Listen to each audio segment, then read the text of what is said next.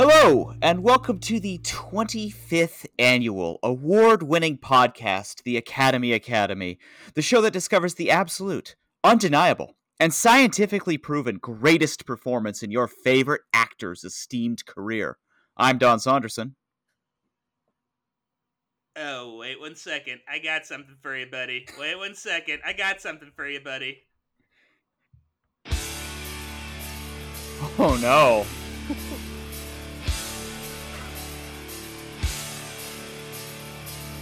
Spouses, hide your spouses. The grave slimer has entered the building. Kerchow.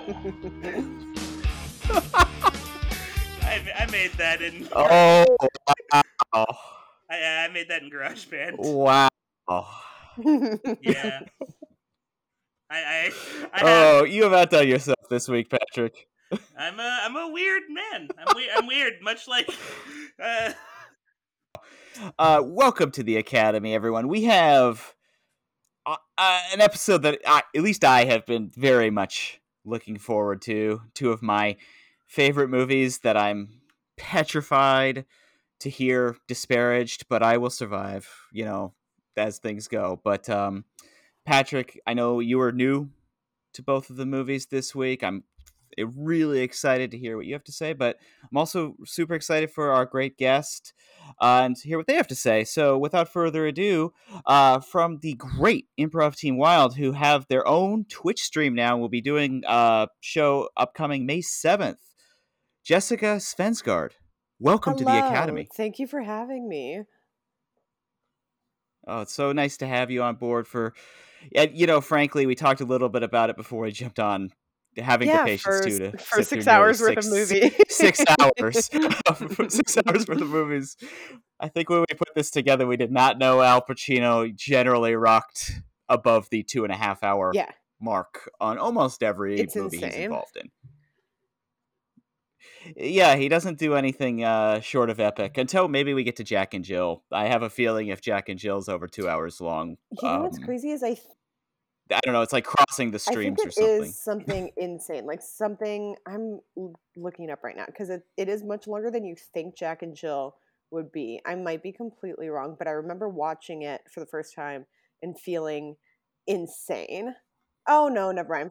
It's only an hour 30. It just feels like it feels like 2 hours like long. A 3-hour film. That totally makes sense. Yeah. It totally makes sense. Is this long? No, it's not actually, but it is in my soul. But yeah, thank you so much for coming on and watching the films for us. It's so nice. Before we jump into them, though, I know everybody's kind of on the edge of their seats to hear what we all have to say about these films. But Jessica, gotta ask, what is your alto biography? Your early memories of Pacino, maybe first movie you ever saw. We all live here in Southern California, so perhaps you've actually seen him, I don't know, at a Chipotle or something like that. I don't know. What is your alto biography? Okay, I think the very first film I saw him in was The Godfather, which I watched in a film class in the 1 year that I attended community college. And I think I've only seen 4 Al Pacino movies, including these 2. Because I saw The Godfather, so I would have been like 18, 19 at the time. And then I saw Jack and Jill. and then I saw these 2 movies. And I think most of my familiarity with Al Pacino was just as like a cultural touchstone, was mostly people doing like impressions of him. Like I knew him from like Bill Hader doing him on SNL. And I hadn't actually, because when I was looking at his filmography, like looking into these 2 movies, it's like, oh yeah, he does kind of a lot of the same type of movie, which is like action dramas, which are not my like first choice. Not movies I'm going to run to the theater to see, especially when they are male-centered and hyper-violent, like both of these movies are. Right, totally and so I guess it shouldn't be surprising that I haven't seen that much of his stuff. Like I said, I was aware because he has so many like iconic performances and he is such a big personality, but I think I've seen just these 4 films.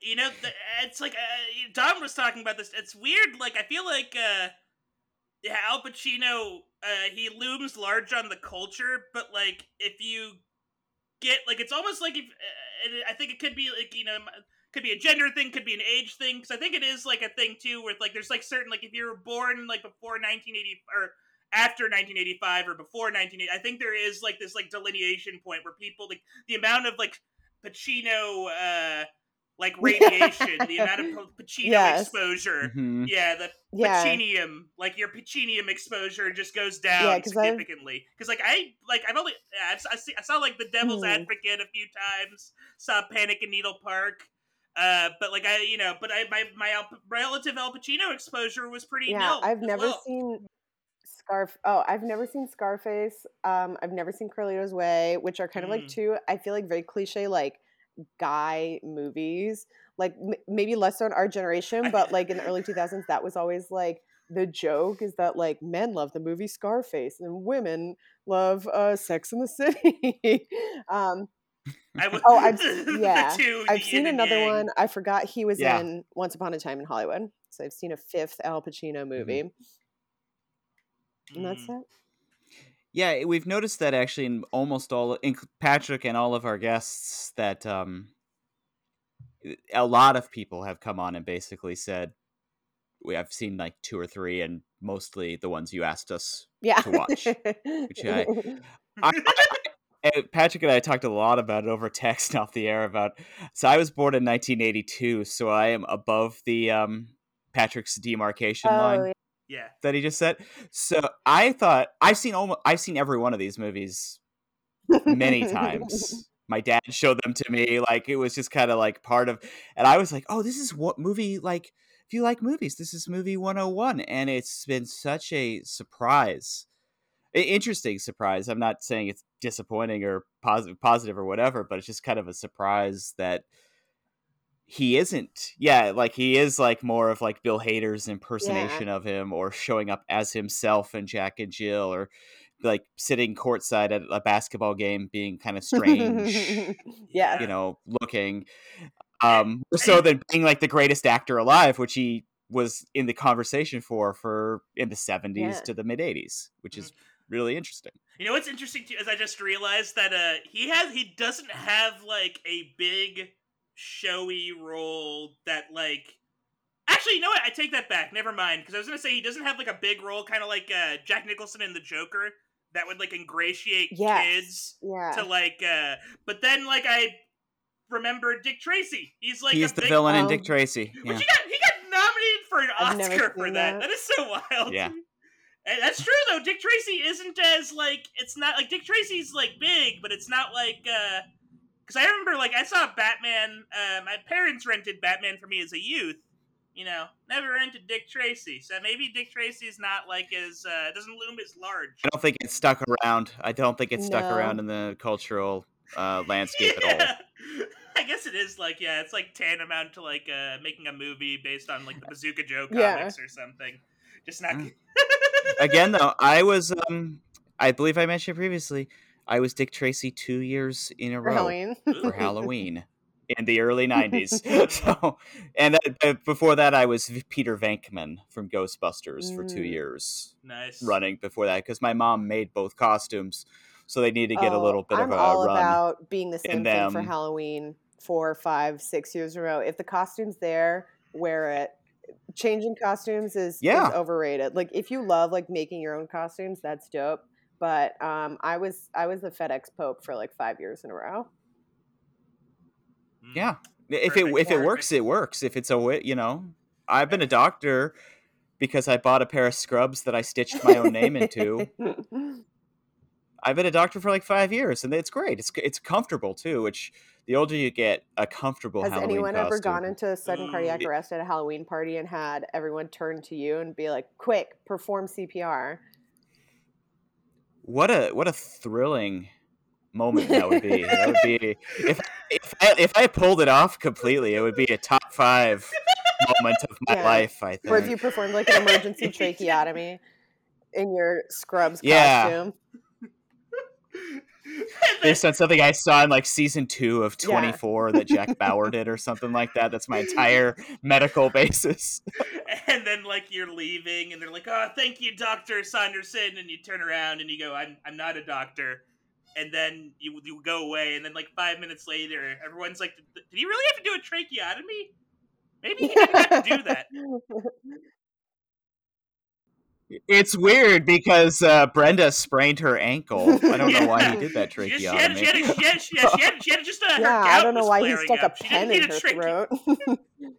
Yeah, Yeah. that's what doctors do. You know that. I'm gonna need a Oh, dang that'd be funny. tracheotomy. Yeah, it would be. Oh, but yeah, it is interesting, and like how, like, to get back to Al, kind of like he it's kind of funny. He was so acclaimed and was like so nominated and all this kind of stuff. For him to like be in this position of being kind of like a guy people do Yeah. impersonations of is basically his claim to fame. It's very strange. And something else Patrick and I have been thinking about too is he doesn't have. We did Meryl Streep in our Mhm. previous I was season of the supposed to be on the show, Meryl and Streep she's season. kind of oh I know it Yeah. scheduling didn't. My Yeah, sliding I know doors. scheduling didn't work out. I guess I have seen almost every Meryl Streep movie, and so I'm glad at least I was exposed to something new in being the guest on this season instead. Yeah, no, we're very excited about that. Yeah, it's just very interesting how Meryl Streep's been able, kind of same generation. I mean, Meryl Streep had a famous romance with Al Pacino's most known scene partner, John Cazale. Like they were running in the same circles as young people, and just how consistent she's been able to be throughout, 40 some odd years of her career, and to maintain a spot in the public eye and not just become. I mean, I love Al, and he got nominated for Irishman 2 years ago, so it's not like he's completely off the scene. But yeah, definitely differing Yeah. paths for those Yeah, two. But a path of more restraint from Meryl. she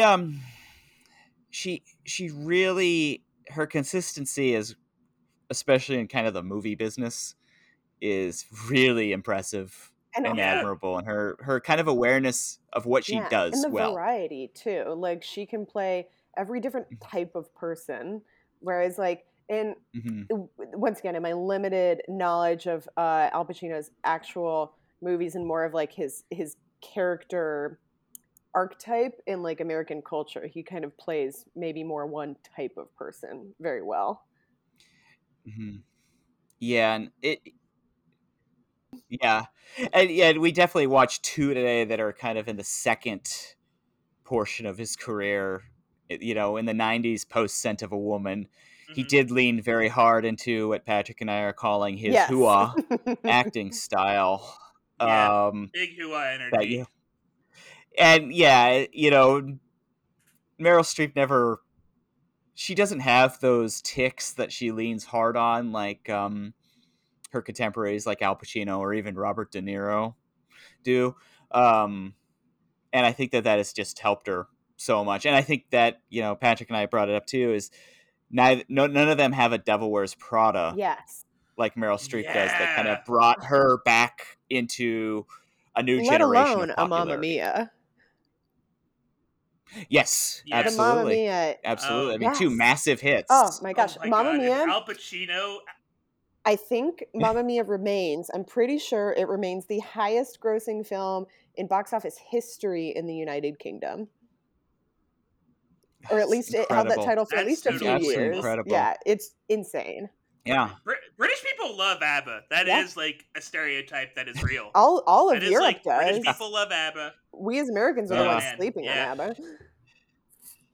Yeah. We're I sleeping think on we ABBA. mentioned it on our Mamma Mia episode. I had never heard of ABBA until I started working at the record Oh my store in gosh. college.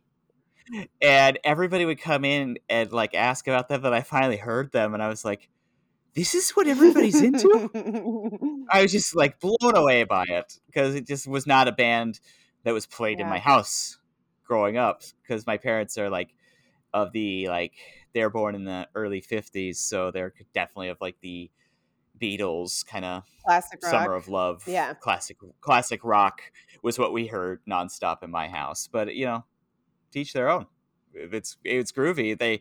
Their songs worm their way in your head better than almost any other Yeah. musical act. Like, Geniuses of melody. and yeah, oh, absolutely. And we should say it. Patrick and I were skeptical of Mamma Mia after the first time we watched it, Yeah. but became fans Oh, by the dude. by the second or third time we watched also- it. Oh, hootin' Yeah, and hollering.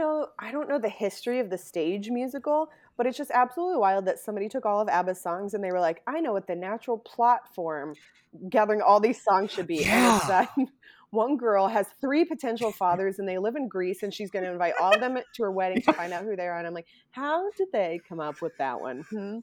How? Yeah. I guess they literally just like went with the there- title of the song Mamma Mia and they were like, what's the craziest possible thing I could come up with here?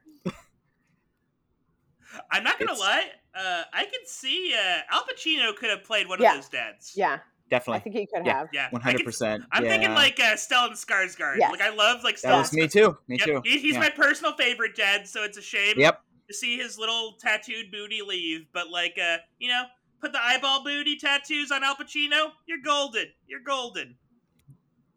Bring him in there. Yeah. I mean, it's no.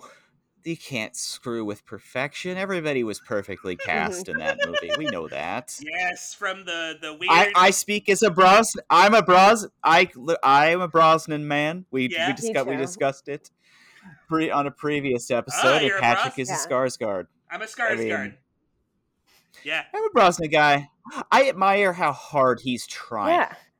Like, he's not the world's greatest singer, but he's into it and he's sincere, and I can be into never that. care how good of a singer they are. That's not a huge concern to me. I would rather see somebody like be really silly and ham it up as opposed to being like an amazing technical singer. Because what you get with like Oh, people are always absolutely. like, And you should cast more musical theater actors in those films. And on one hand, they are incredibly hardworking. They are incredible singers, but musical theater people really have an energy of desperation that movie stars do not That's a good way of have. putting And I it. think being charming on the screen requires abandoning that desperation. And I think musical theater people have trouble doing that sometimes. Yeah, Pierce Brosnan strikes me as someone. He's like, I've done so much. I'm successful. I'm happy with everything, and I'm 60, and I've always wanted to be in a musical. So I'm just gonna like enjoy the heck. And we all get a wonderful Greek vacation. Oh man! You know how would you be in a bad mood doing that? The second one was apparently shot almost entirely on green screens. Yeah, they did not go to Greece for the second one. Yeah. Oh, that's dark. I don't like it. Yeah, so that's a severe bummer because like not a Mamma Mia episode, mind you, but half the fun is kind of the idea is seeing them. Oh yeah. I mean, like I plan on talking about that with both these movies to come. Is the joy of seeing real locations and seeing people move within. Like, I mean, jump to it briefly, but that scene where Al Pacino can't get phone connection in The Insider, he's in the Bahamas. They flew there and shot there. They had a Bahamas unit for that one scene. It's awesome. Like, it's not a green screen in Atlanta, folks. It's Michael Mann goes everywhere. Yeah, Rocket Raccoon doesn't come out of nowhere and it's Al Pacino, we gotta Neil, I'm joining your crew. We gotta stop smoking. Yeah, okay, so real quick, I don't know much about the Guardians of the Galaxy, but if the raccoon played by Bradley Cooper showed up in 1995 Los Angeles and was given the option of joining Al Pacino's rad crew of police officers or Robert De Niro's equally rad crew of crime guys, which side is he on? Oh, dude, he's a crime guy. He's a raccoon. Yeah, he's a crime guy. Another Sizemore, you're out. We got this raccoon. Yes. You're out, Toretto. Yeah. We brought this new guy. His name's Rocket. Oh yeah, he's good. He's real good. But we should let's jump into it. We've been inching into it. I mean, Mamma Mia and Heat would be a absolutely tremendous Yeah. double feature of like teams and everything like that. Oh, I I love would that. I would happily watch it. Both films make me very happy. So If we ever do like a screening, let's do a Mamma Mia Heat. yeah, if my dream comes true, the New Beverly lets me program one night Mamma Mia. of movies. We're doing Heat and we're doing Mamma Mia. And we're doing them in that order. Mamma Mia's playing second because People I need think it it'll be after a quite viewing of a Heat. real yeah. Yeah. After they get done with me crying at the end of Heat, I can start Yeah. laughing at the After Heat, end you of need a good cry, and then at probably like the a end of really good Mamma. piss since you've been sitting down for 3 hours. Mhm. Yeah. Yeah. Oh, I've seen it. I see it in the theater every time it plays here in LA. And I always leave at the part where he borrows Jeremy Piven's shirt. That's the It's like, scene I feel is the scene I don't need to see. I don't care as much about. I'm like, he's gonna go Yeah. after Wayne Grow and Van Zandt in just a moment. You know? yeah. But we're starting it off, a movie that has been talked about on innumerable podcasts, but 1995's Heat, written and directed by Michael Mann. Here are those statistics. It was budgeted at $60 million. Box office was $187.4 million. It did well, but a lot of people thought it actually could have done better, but I have a feeling they blamed the runtime on it because it is a long film. It has a 87% approval on Rotten Tomatoes. The critical consensus read, though Al Pacino and Robert De Niro share but a handful of screen minutes together, Heat is an engrossing crime drama that draws compelling performances from its stars and confirms Michael Mann's mastery of the genre. This film was not nominated for any Academy Awards. Bonkers to me. What I'm interested to know what was nominated, because this feels like not only like a good movie, but like also kind of like an Oscar bait movie, and not in a bad way, but just in that like it has so many stars in it, and it's like directed by like an all-time director, and is like hits every beat so perfectly that shocks me. Mm-hmm. Yeah, I think it's one that's kind of like grown in esteem over the years to the point now where I imagine, Patrick, are you looking up Yeah. 95's Oscar winner? All right. So I'm gonna give you the rundown. So Okay. it's Shine, Secret and Lies, Jerry That's a good film. Maguire, Fargo, and then the winner was The English Patient. Oh, okay. Interesting. I have never Interesting. heard of Shine or Secret and Lies, but the other three are very good films. Okay. Yeah, Yeah. it was a good year. Secrets and Lies is Mike Lee, and you love to see it with him in the Okay. mix for Best Picture. He's a good Shine, Shine is kind of, I would Oh, is that the argue, Jeffrey Shine Rush is kind of the film? weak link. Okay, Yeah. I'm familiar. He won for that, didn't he? Yeah. Yeah, Okay. he did. Okay, I haven't seen it, but fine. I would be so torn. Heat versus Fargo would be too much for 1995 Dawn's little soul to take. But yeah, this film, yeah, I think you're absolutely right, because it's. I think it would, if it came out this year and had this kind of the level of prestige that it did in 95, it would certainly be nominated for Best Yeah. Picture.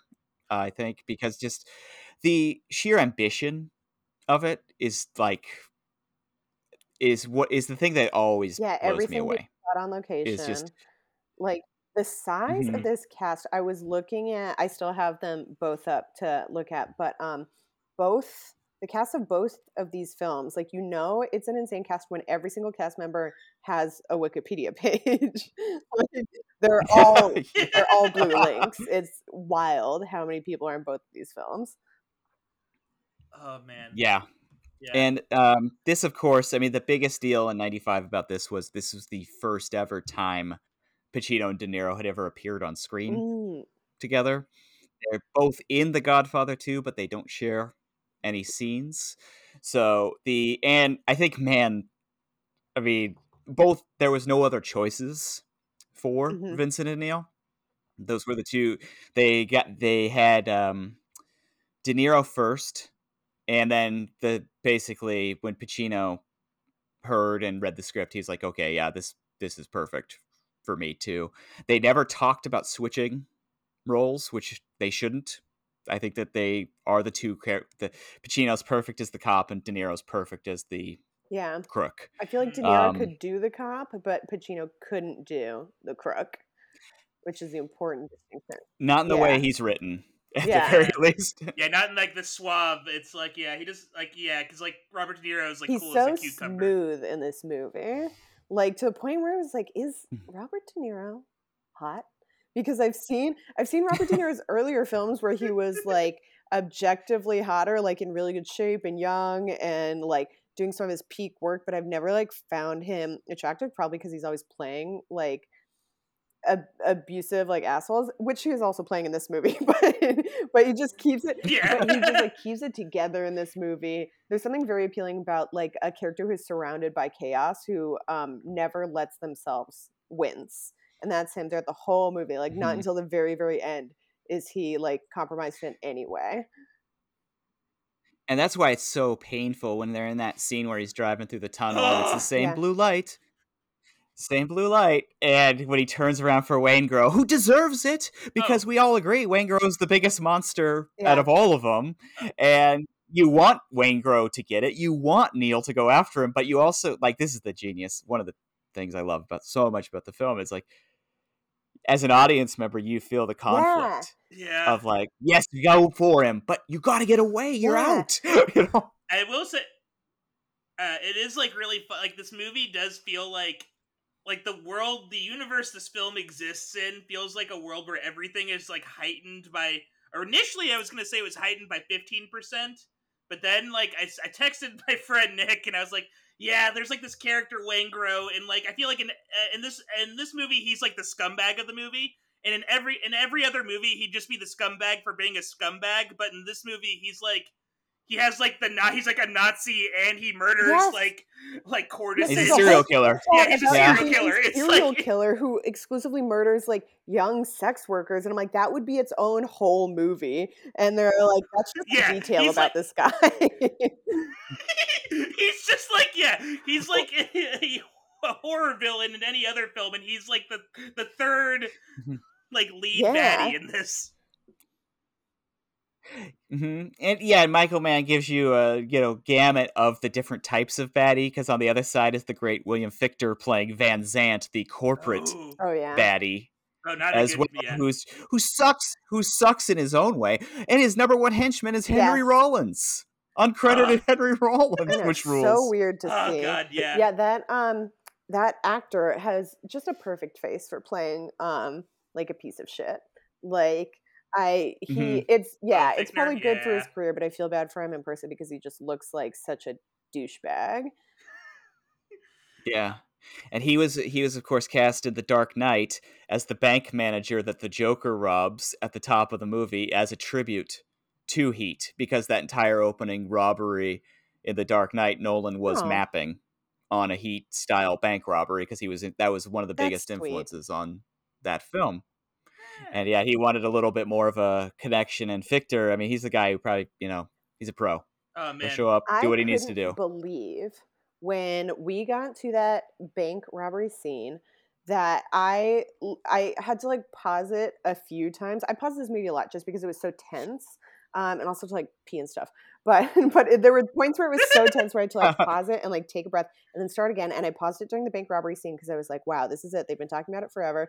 And I was like, there's still almost an hour left of this film. And I was like, it was definitely a little bit of like, holy fuck, there's a whole nother hour. But also like, I can't believe how they're going to heighten from here, because that bank robbery scene was so intense and so like hyper violent too. And up until that point, I had let myself believe that like Robert De Niro's character was kind of like an ethical good guy, because the whole point of them like kicking Waingro out of the crew was that he killed those 3 security guards when they really didn't have to. And it was like, maybe they're just not there to kill. They're just bank robbers trying to make a living. And then that bank robbery scene comes and they kill like 7 cops and like 3 bystanders or something. They're just shooting up like any car they can. They all have like massive submachine guns and are just letting it fly without like any discrimination. It was like, oh no, they don't care at all. They're all murderers. Yeah, these Yeah. are bad boys. The, These are not good. Not the fun bad boys. I genuinely feel the bank heist scene is the greatest action sequence ever put to film. Like, it's so Was that masterful, so downtown? crazy. Yeah. Yeah, and so they shot on Saturdays Mhm. and Sundays for like 4 to 5 weeks to get it Mm. down. And there are stories that people who were in the area genuinely thought there Oh was my a war God. going on in downtown Los Angeles because it was so loud and there were Well, so if I many lived there, gunshots I would going have off. hated this movie. That would have been a nightmare. Yeah. I get mad when somebody shoots like an episode of like a sitcom on my street because I'm like, ugh, all these trucks. I can't Yeah. imagine if there were actual gunshots constantly going off in my neighborhood. It would be a Mhm. menace. And they Kilmer, De Niro, and Sizemore all trained with ex Special Forces dudes for weeks on end for it. And in their training, they trained with live ammo so they could get a feel for what it actually felt like. And then, of course, on set, it was blanks. But the way he shoots it with their kind of like, you could see all the way across the street. Sizemore's on the far end on the left, Kilmer's in the middle, and De Niro's kind of in the foreground. And the way that they're like moving up like it's a Yes. military operation is just absolutely stunning. And I think you're right. It does take it to the next level. It's like, no, these guys are fully prepared to shoot their way out Yeah. of this. They have trained for it. They're stone cold and they're going to get out or die trying. And there's nothing else about it. But there's one shot that I heard Kilmer say that. So Kilmer fires forward, he fires it towards us, then he fires back and he reloads I all in remember one that, yeah. shot. And Kilmer said that the Marines show that to Oh their my God. recruits. Mm. And they say basically like, this is some Hollywood actor doing it right. You have to do it Yeah, faster some than of him. the Wikipedia trivia at the bottom of the article for this movie is about how like this movie inspired a bunch of real life robberies of people who were being like, "Oh, Yeah. this is so well crafted and like so well thought through Oh no. that they like modeled their robberies after the two different sequences in this film." He's Man is like pretty notorious for kind of getting everyone that they could do it. Like in Thief, he had James Caan learn how to crack multiple different kinds of safes, and he could do it. And if he needed to, like he could join up and become a professional thief by the time his training was over. For this one, that was a real working bank, not a set. So a few weeks prior, he sent De Niro, Kilmer, and Sizemore in there to case the place, and he said if they got recognized, they would have to stop Oh my the gosh. test. And they were able to get in and get out and toy case the place without doing that. Like on Collateral, he had Tom Cruise do a day as a FedEx driver and go all around Los Angeles to deliver stuff and not get recognized. Because his assassin character was a guy who had to get in and get out and not be noticed and not be remembered. It's a lot Like harder to Miami not be Vice. noticed when you are a real life movie star. The people in these Yeah. films are regular Yeah. people who are just trying to commit a robbery. Whereas, like, if Tom Cruise tried to like walk into the place I worked, I would be like, "Wait, you're Tom Cruise?" Oh yeah, it's always Yeah. noticed. It's always noticed. So yeah, he's like very adamant about kind of this realism for his cop and criminal characters. This is inspired by a true story too. Ooh. 1960s in Chicago, a police officer named Chuck Adamson, who was an advisor on this, and actually came to Hollywood and advised on a whole bunch of stuff after he retired. Mm. He was chasing a criminal named Neil McCauley. They did have coffee together, and then 3 weeks later, or something like that, he did shoot him Oh, wow. and kill him in the Oh my middle of a robbery. And man was like, "Oh, that's a story." It's like, yes, it is. It's a Yeah. good story. Yeah. But that kind of was the impetus, and man thought of it. First heard the story in the 70s, but he knew that like I need to build Yeah. up to make a movie of this level, and he actually did shoot this originally as a TV pilot. There's a version of this called LA Takedown, that I have rented an import DVD of. The only crossover is Xander Berkeley, who plays Ralph, who should not be watching his fucking television. He plays Waingro in the TV version. Oh, that makes sense. Yeah, of it. Xander Berkeley has huge Wangro energy. He's awesome. We've praised him Yeah. before. When did we last see him, Patrick? He was the bad dad in Terminator 2. That's right. Yeah, Yeah. we last saw him in Terminator 2. Bad But, dad. Is the unaired pilot this entire movie, or is it like the first part of this movie? Would it have been serialized? It's like it's like Okay. truncated. Yeah, so it would have been serialized, but like obviously things like the gunfight, bank robbery are not in Yeah. the TV pilot, just because that's something, or at least to the level Yeah, because it's a quarter of the time. of yeah. And so I think that it ended up being pushed into like TV movie territory, but it didn't go to pass. But everybody kind of agreed, like, you've got a great script here. Like, let's try Make it and 4 times massage as it, long. and then getting and then getting Pacino and De Niro involved in this kind of capacity. You know, kind of going back to our original conversation about their kind of cultural significance now. And like 95, this was a massive deal to get these two together in a movie. This is like, you know, people have been waiting for this. They've been compared to each other since the late 60s. And it was just to see them kind of like go out of here, and, you know, man gives them the showstopper. I mean, the two showstopper sequences for me are the gunfight in the downtown, and then on the flip side of that, the diner scene, which is a pretty celebrated scene, shot on 2 cameras simultaneously because he didn't want to miss anything. I think they did it in something like 8 or 9 takes. Wow. They did it on, and yeah, he just kind of let them flow. He would not let them rehearse it. He wanted it feel real or whatnot, real fresh and in the moment there. And it's such. I studied it a lot, just kind of the filmic techniques of it, and, you know, I noticed that as the scene progresses, it gets on a tighter close up on De Niro, but it leaves the wider close up on Pacino, so there's still people around Pacino, whereas by the end of it, there's no people around Robert De Niro in the same frame. And I think that that's really telling. What he's trying to say is that Pacino has a at least minor connection to the outside world, whereas De Niro's completely closed off. It ties in with that story about his dream about seeing all the like homicides he's worked on. Yeah. I will say too, those are like, I feel like that's like, man, like Diane Venora, you know, she's great in both of these films. Yeah. But I feel like some of my favorite scenes were also the ones in, like, you know, her expressing her distaste for Al Pacino's life decisions. And the, like, you know, this is like the life he has chosen to lead as like the number 1 super cop in the universe or whatever. Like, like, you know, it's like it's so like and she does it with he only is who he's chasing, you know that. Yeah, it's just so good. But then like there's also that one scene where like it's like 3, they do like 3 in a row where like each like see like okay, like I've talked about this before on the podcast. I've only cried watching one movie. If you guess it, you get a wish. If you get, but I'm like I have a weird soul. I don't cry watching movies. I wish I did.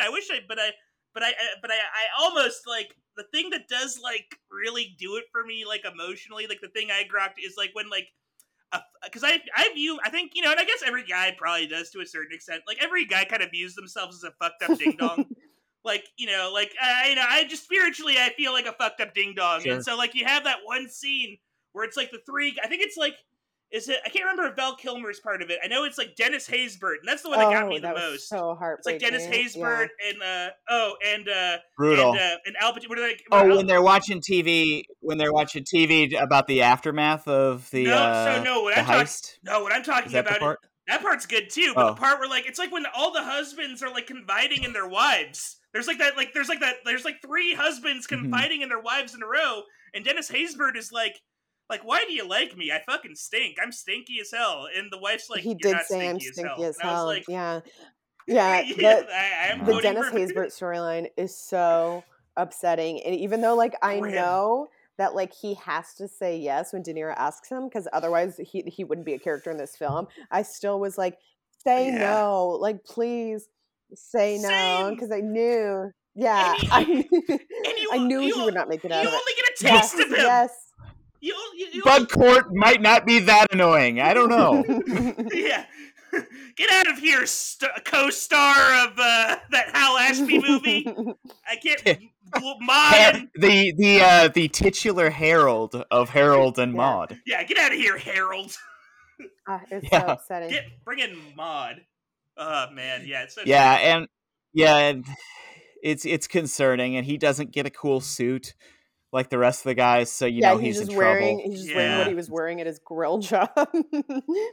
You know what? Yeah, no, just takes You know off what I his thought was apron. funny, which I didn't realize until very late in the film, is that Danny Trejo's character was named Trejo. I had just missed it until they were like, when they were like, oh, who ratted us out? And he was like, Trejo. He was the only one who wasn't there. Also, Danny Trejo is, I'm betting, the only cast member of this film who has actually done time. Danny Trejo was in San Quentin for like 3 years. Isn't that insane? Yeah. I think Sizemore did time after this film. God, yeah. But Sizemore is kind of like, I kind of refer to him as like Dark Michael Madsen. He's a 90s king, man. Oh, he is a 90s king. Like, he shows up in all these, like, basically in every dude's rock movie as like the 4th or 5th guy on the team. Yeah. And then oh man, yeah, he is like, and you know, for him, he gets the line of the movie because the action is the juice. The action is the juice.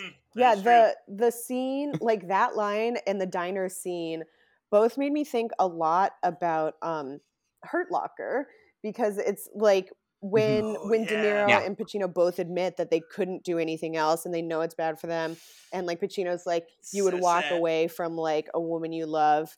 And he's like, yeah, it's like these men who are just so obsessed with the action that their life takes that they would choose it over literally anything else. Yeah. Like, Jeremy Renner pulling the leaves out of the gutter at the end of the Hurt Locker.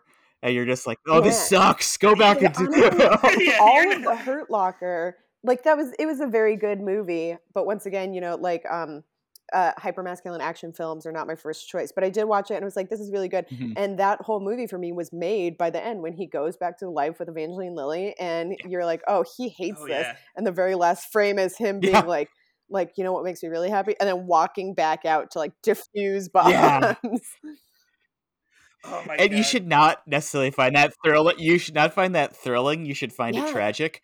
But the first time I saw it, I was like, it really justifies the whole movie, because like Catherine Bigelow makes like a very tense, incredibly well-made action film where and it's been a long time since I've seen it, but where you're not like incredibly connected to like Jeremy Renner's character because he seems like kind of cold, and then you find out it's because like, yeah, he only cares about diffusing bombs. Oh yeah, like the fact that finding the right cereal is like more stressful to him than cutting the right wire. Like that scene where he's just like looking at like just the variety of cereals, and it's like, this is killing him. Like, this is too hard for him. It's the same thing with De Niro and Pacino in this movie, that like what makes one like the world's best bank robber and the other like the world's best homicide cop is that like that's the only thing they care about.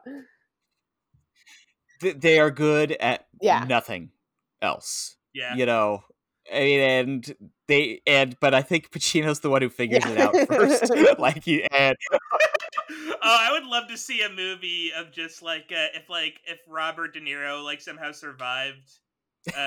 You know, spoiler alert for those. We'll get to the end. Over a year old. I don't believe in spoilers. That's on you for not seeing it. Yeah. I don't think any of your listeners would be spoiled because I imagine they've either like watched the movie or don't care. But honestly, even 6 months, if it's out on streaming or DVD, you're not spoiled anymore. That's your fault. You're spoiling it for everyone else. Guess what? No, this movie's 25 years old. Guess what? This movie can drive. You know what? guess what, listeners? Scabbers the mouse is really Peter Pettigrew. Yeah, that's why he shows up Just on spoiled the another map. damn movie. I had a friend get really mad at me in high school for spoiling the movie Seven. This was 2010, the year of our Lord 2010. Oh, come on. But yeah, I think I 100% agree on the spoilers talk, and I think before we actually get to the end, I wanted to actually bring up I love Val Kilmer in the movie, and I love him and Ashley Judd together, and I'm heartbroken when he shows up with his haircut and she tells him to leave. Yeah, it was so interesting that he's the only one of the crew who makes it out alive, but it is at the cost of like ever seeing his like wife and child ever again, which I guess is good dramatic irony. But I too was very disappointed that his hair had to be chopped off for him to be, I guess, unrecognizable to the cops. We'll never. No way, different hair. I think the fact that a guy who is obviously suffering from a pretty good gunshot wound, who's walking around looking like he's in massive amount of pain, like because he gets out of the car, he's like biting his lip, and he's clearly can barely move. We're looking out for would have a fake ID. His ID says his name is Daniel Stevenson, so we're gonna let him go. We know Christian Hairless has got blonde hair and he looks like a movie star. But it can't be this guy. He looks like Val Kilmer. Yeah, he looks a lot like Val Kilmer. Incredibly handsome. This super hunky guy. No, it can't be him. I also like the hot young guy of the crew, the one who looks like an underwear model. I wonder if it was intentional. I'm sure it was, because Michael Mann seems like an amazing storyteller. That like Val Kilmer's character is the only one who made it out, and he was also the only one who said that he wasn't willing to walk away from his wife and kids, whereas De Niro and Tom Sizemore both had enough to walk away and not do the job, but they were like, no, we want to do the bank job. We have to, because that's what we're good at. Whereas like Val Kilmer, I love it. I know it's a cliche, but when he says the sun rises and sets with her, I was like, oh, he's also an abuser, but he loves her. he loves his hot wife so much. But I think that's the thing, is like the biggest thing you could take away from De Niro and Sizemore is either their life or their freedom. But the biggest thing you could take away that Kilmer's character could lose is her. So so he is defeated in the same way that they are in what is most important to him, which is his wife and his daughter. If he could get over that damn gambling addiction. I know. I always, whenever there's a character in one of these movies who's like down bad because they have like a gambling problem or a drinking problem, I'm always blown away at how much money that must be, because like they talk about all these scores they've made together, and Val Kilmer's like, well, I'm broke, and I'm like, how do you gamble and drink away what must be millions of dollars? That is mind-blowing to me. Well, he I mean, the best way I was thinking about the same thing, because they clearly make enough money for Robert De Niro to be able to rent the greatest beach house in the history and then of also the world. take off and like Robert De Niro's cut buy a house in New Zealand. Too. Yeah. His cut is probably better than Val Kilmer's because he's the leader of the crew, but not by much, because he seems generous to the guys on his crew. He does he likes them to the extent that he continues to work with them. I think another question would be is how Waingro was recommended to them, and with all the work that they do, why he wasn't vetted. Yeah. I will say Waingro's like by far like the fact that he gets away too, like it feels like De Niro should have just like killed Waingro. Like that should have been like that's like he does kill him. No, he does kill him. He does kill him. No, I'm talking about like when he almost kills him initially and he sneaks away. That is the best drama of that is what makes him such a good dramatist. That moment sets everything up for their downfall 2.5 hours from that moment. Right. Like if they had killed Waingro there, everything would have been fine. It would have been great, yeah. It would have been such a happy movie. It would have been like I know. everyone goes home and like, yeah, we got rid of this guy. Dennis Haysbert, he's works at that restaurant. He's still at the grill. No, Ralph, Robert De Niro. he's never watching Robert his De Niro TV. gets his friend from prison, Dennis Haysbert, a good job, so he doesn't have to work with that piece of shit anymore. That whole plot line was so depressing because obviously we like Dennis Haysbert, partly because he's just like a handsome, charismatic man, but it's like the Wayne Grove thing where it's like there's a subplot about like a man being a serial killer. There's a subplot in this about like how impossible it is to escape poverty, and especially like post-carceral poverty. Like this is the real system that this guy just got out of jail and he immediately has to enter a job where he's losing 25% of his income to this guy who's willing to lie to put him back in jail. And I'm like, there's so much detail in that one subplot that's maybe like 3 scenes long, and it's so affecting just as much as like anything else in the movie. Well, I think it's like just a testament. Like it's just like everyone. Like Haysbert's an incredible actor. Michael Mann's an incredible director. The writing is like everything is so strong that they can like with weaker people, like you wouldn't be able to get away with the character being that like mining so much from so little. It would seem shoehorned in another context. Yeah, exactly. And he does so much like just establish like even somebody as minor as Ted Levine.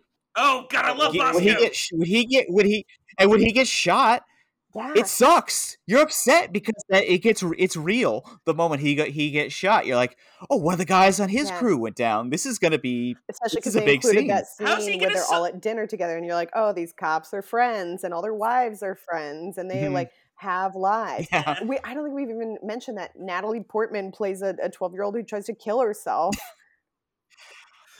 It's so much in this movie. With a terrible deadbeat father that makes Al Pacino, Vincent, who we've described as only caring about busting criminals, a great dad of the year by comparison. Yeah, and like it's another subplot that would feel forced in maybe another movie, and is maybe a credit for this being so fucking long because they did fit in a lot. But it's like him finding Natalie Portman and taking her to the hospital is the reason that he's not at the hotel when Robert De Niro goes to the hotel to get Wayne Grove. And so there's extra time for Al Pacino to have to get there and then chase him to the airport. And so the plotting is like meticulous. It seems like down to the minute he had this like planned out. Yeah, it's just, we should mention too, just a quick run through some of the casting. So Val Kilmer was not the first choice to play Chris. The first choice was Keanu Reeves was the original thought to play Chris, which in a different, I mean, I love Val, but boy, Keanu would have crushed it. Yeah, that would have slapped. That would have been very good. Oh man. Yeah. Should mention, obviously he's a total crackpot, but John Voight rocks in this movie as Nate the Fence. He's so fucking weird. It's so funny. It's so funny because I was thinking about when I was watching it, John Voight, he's great in this little scene or whatever. Yeah, total screwball, bad man. He's the other bad end of the week. But he's whatever. But only a few years later would John Voight star in the movie Baby Geniuses. Which I saw with my grandpa as a youth. And that was the movie that caused my grandfather to decide he would never see a movie in theaters ever that again. Movie's fucking weird. That movie is so strange. It's not a good movie. You guys should have gone to see Heat together. I think that's the lesson there. We should have seen Heat. Yeah. If only the world we would have been in. I would have seen Heat before today or the day before. Be a different life. My grandpa would have seen. But I mean, we're talking Mickelson. Oh, no, you go. Yeah, your grandpa and you would have. He just would have continued to see movies the way they were meant to be seen on the silver screen. Yep. But we're talking Michael T. Williamson. We're talking to the great Wes Studi. Tom Noonan shows up for a scene, and then of course we have to mention Hank Azaria. Oh yeah, because he is the scene partner in like the the great secret ass greatest scene. moment in this, the great ass scene, which is the secret greatest moment in the film. I An insane, just I mentioned that I was watching this to one of my best friends who's like a huge film buff, and he was like, "Oh, you get to see that scene," and I was like, "I had no idea that was a real scene. I thought that was something that like a funny phrase that people like to say in his voice, or like SNL thing or a Mad TV scene." I had no idea it was like actually from a movie. Go, it's oh no, yeah. it's so magical. I won't do it because I tend to scream it when I do my impersonation of it. But the magic of it is you get the initial hit of because she's got a great ass, which is surprising and super weird. But then the follow up, and you got your head all the way up it. Really That's like seals the deal of being and the look on his face, his eyes are bugging Yeah. out of his head, and then because man, he seems to even understand comedy because the way he cuts back to Hank Azaria looking like he's going to shit his pants because he doesn't know if that's the funniest thing he's ever seen or the scariest thing he's ever seen is truly a magical I moment. And, I read an interview and Hank Azaria did not know that was coming, and that is a genuine reaction. I'm not gonna lie, I'd be like totally terrified if I was in a scene and Al Pacino was supposed to act like a normal man in the scene, and then he screamed "great ass" at me. That would be legitimately like, what am I going Cocoa Puffs? What's happening to me? Like, it's very bizarre, Mhm. but it's very good. It's awesome. It's awesome. And he does it over and over. I mean, the part where, he confronts Tone Loc in the Oh, Tone Loc. in the nightclub. That's a wild scene too. Where they're like the you nightclub where you they're get shot playing walking your doggy. the nightclub where they're playing Jump Around. Yeah. It totally rocks. It totally rocks. And how, like, he starts singing to Tone Loc, the guy who plays Tone Loc's cousin. Like, and I did, there was supposed to be a scene and it was cut, but his character is supposed to be on coke Yes. the Yeah, entire time. I read like Yeah. an interview about this film, which he said that like that was his vision for like the character throughout the entire movie, and I was like, oh yeah, that makes a lot more sense because he seems like really like keyed in all the time, even when he says Yeah. in scene like, oh, I haven't slept in like this many hours. I kept thinking about how he was when he went to the hotel where he eventually found Natalie Portman's like unconscious body. He was going to the hotel to shower.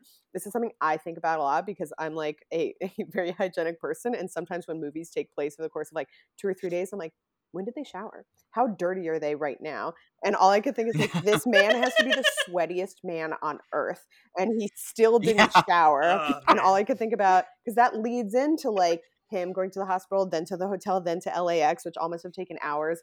And by the time he like kills Robert De Niro, I'm like, shower after that must have felt amazing. That must have felt so good. Yeah, I think he could take a day Yeah, off after hopefully. this is all over. I think that Yep. Vincent, Yeah.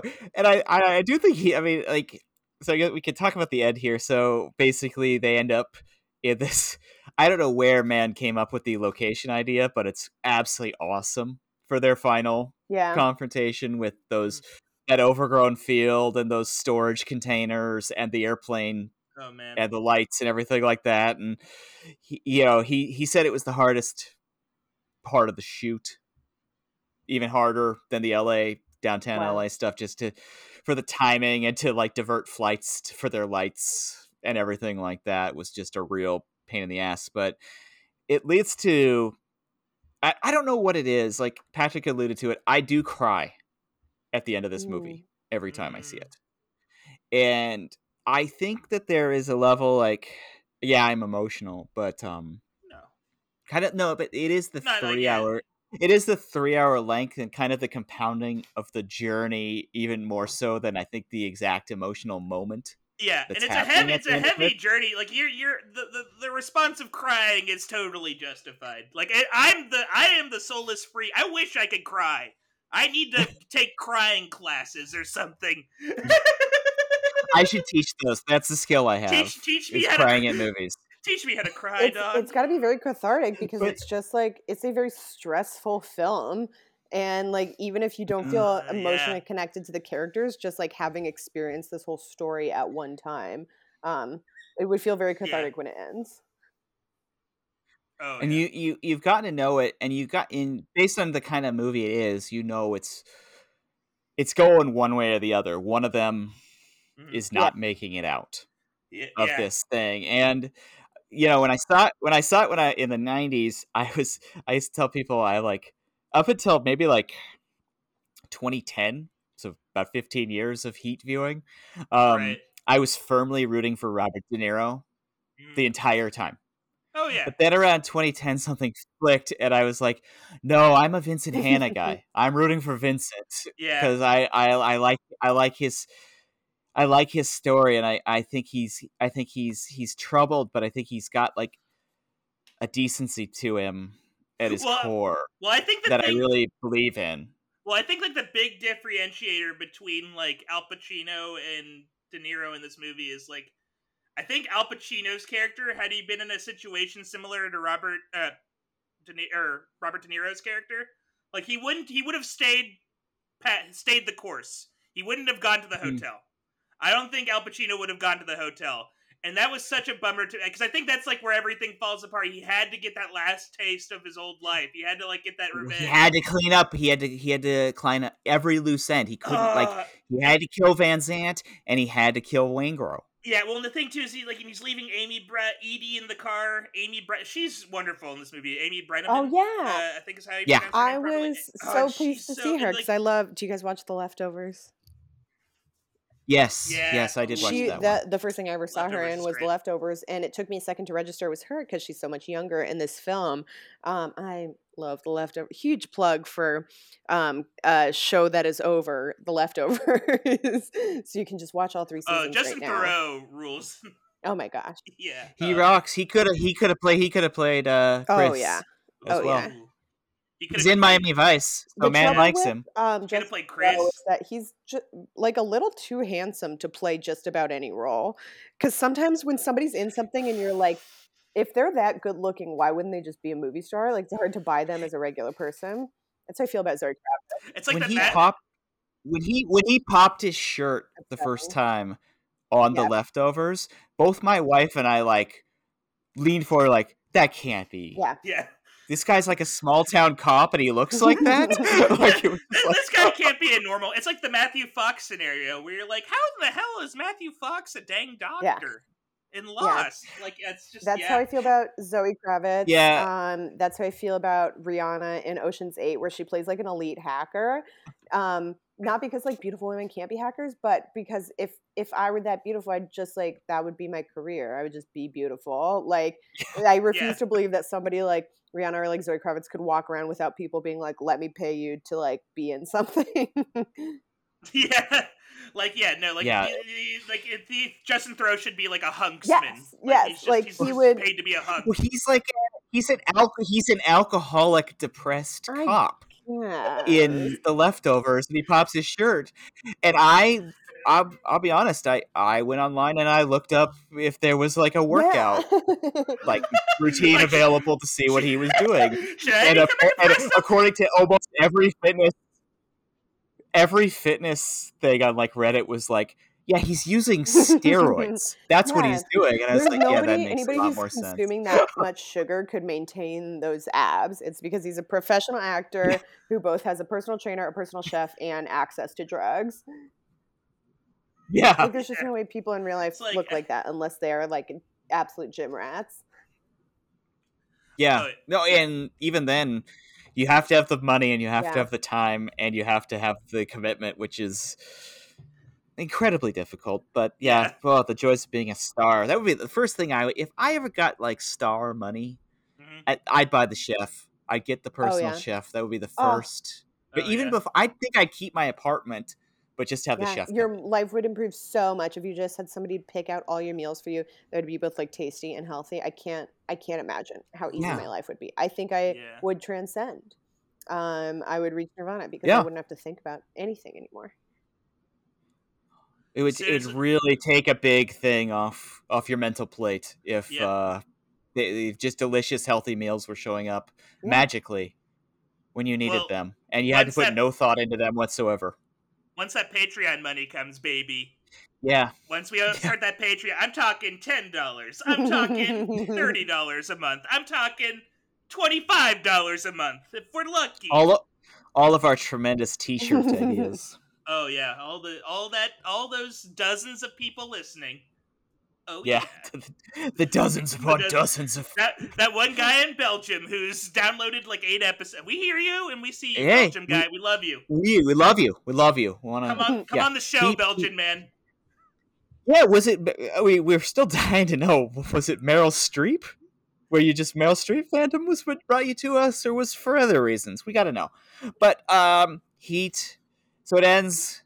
Vincent Hanna shoots Neil. The awesome Moby song comes on over the speakers. The lights shine, and Vincent takes Neil's hand in his dying moments, which is so.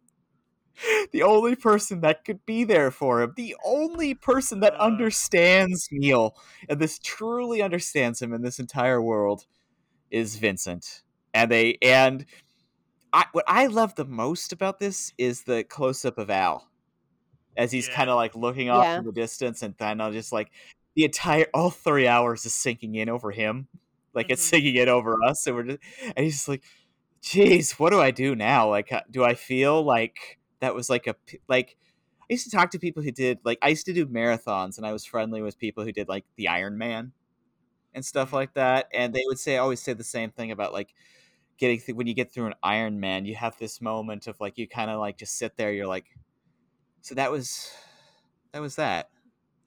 Like it's washed. It's done. This huge emotional thing. Like after I ran my first marathon, I just kind of sat on the curb. Yeah. On the other side of the finish line for like 10 minutes, and just kind of like, wow, that was something. Yeah, you're just kind of like coming back from blown away by it. From vacations, when you spend like a year saving up to go on a really cool vacation, and then you have like a great time the whole time you're there, and then you come back and you're like, oh well, I did it. Yeah, that's it. That was Paris, I guess. Yeah, that's done. Yep. Oh, there's halal, guys. I'm back home. Yeah. It's like oh, I always like drive out from the Burbank airport or something like that, and you start seeing like the billboards for ABC's upcoming comedies or whatever, and you're like, oh, yeah. okay. Oh my gosh, I always this again. I always take the baby doctor. I guess Blackish is back. I always take the flyaway from Hollywood and Vine. Because it's cheap and it's really easy. Plug for the flyaway. It's great. But that means that when I get back from like a huge, beautiful international vacation, I take the flyaway and then I'm at Hollywood and Vine, which I then walk home to. And so I'm walking down Hollywood Boulevard back to my apartment, and I'm like, oh boy, what a place to be thrown back. What a city I've chosen to live in. Yeah. I know. It's really bleak. It's a really bleak feeling. Yeah, it looks like someone has thrown up on Debbie Reynolds' star yet again. Love walking through. This is just what Debbie. This is what Debbie worked for. Yeah. There's a metaphor here somewhere. Yeah. Oh boy.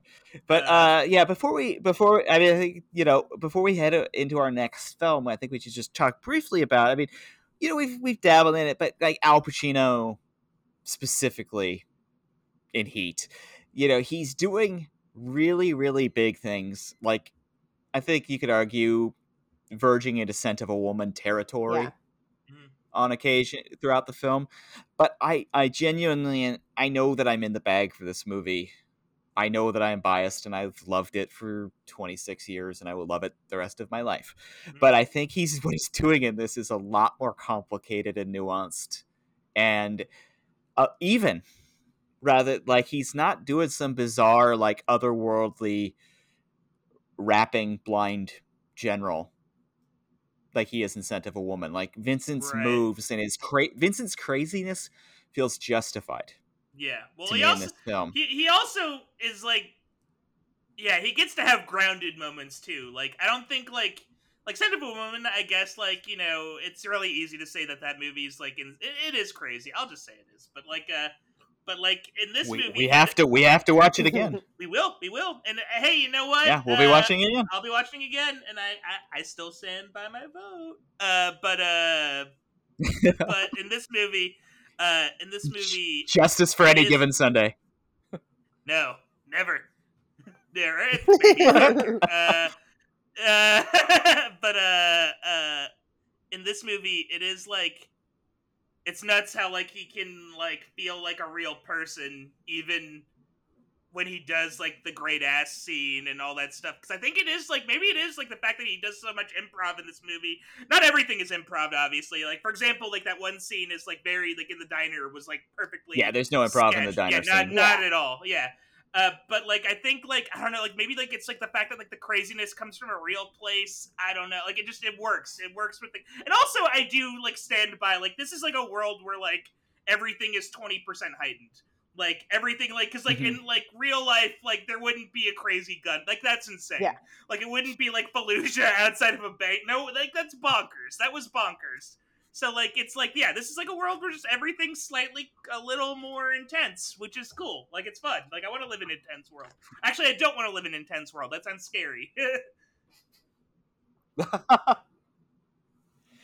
Yeah, Jessica, did you think he was too much, or do you think it was kind of justified in his there was a method to his I madness, I think guess. the Coke comment really clicked it for me. That made a lot of sense to me because I was like, oh yeah, he just like he seemed so keyed up and like tuned in to everything and like simultaneously really good at his job and also like crazy. It didn't feel like too much for me because the whole movie seemed grounded enough that we could have those insane moments and it would still feel realistic because like Patrick said it's still an insane situation like obviously there's yeah like a gang of bank robbers and one's a serial killer and they're gonna like shoot like 40 cops and then like try to get away with it while stealing $13 million so it feels like justified in existing especially because everything else is kept like pretty realistic. If Al Pacino wants to go a little over the top with Hank Azaria, he can. yeah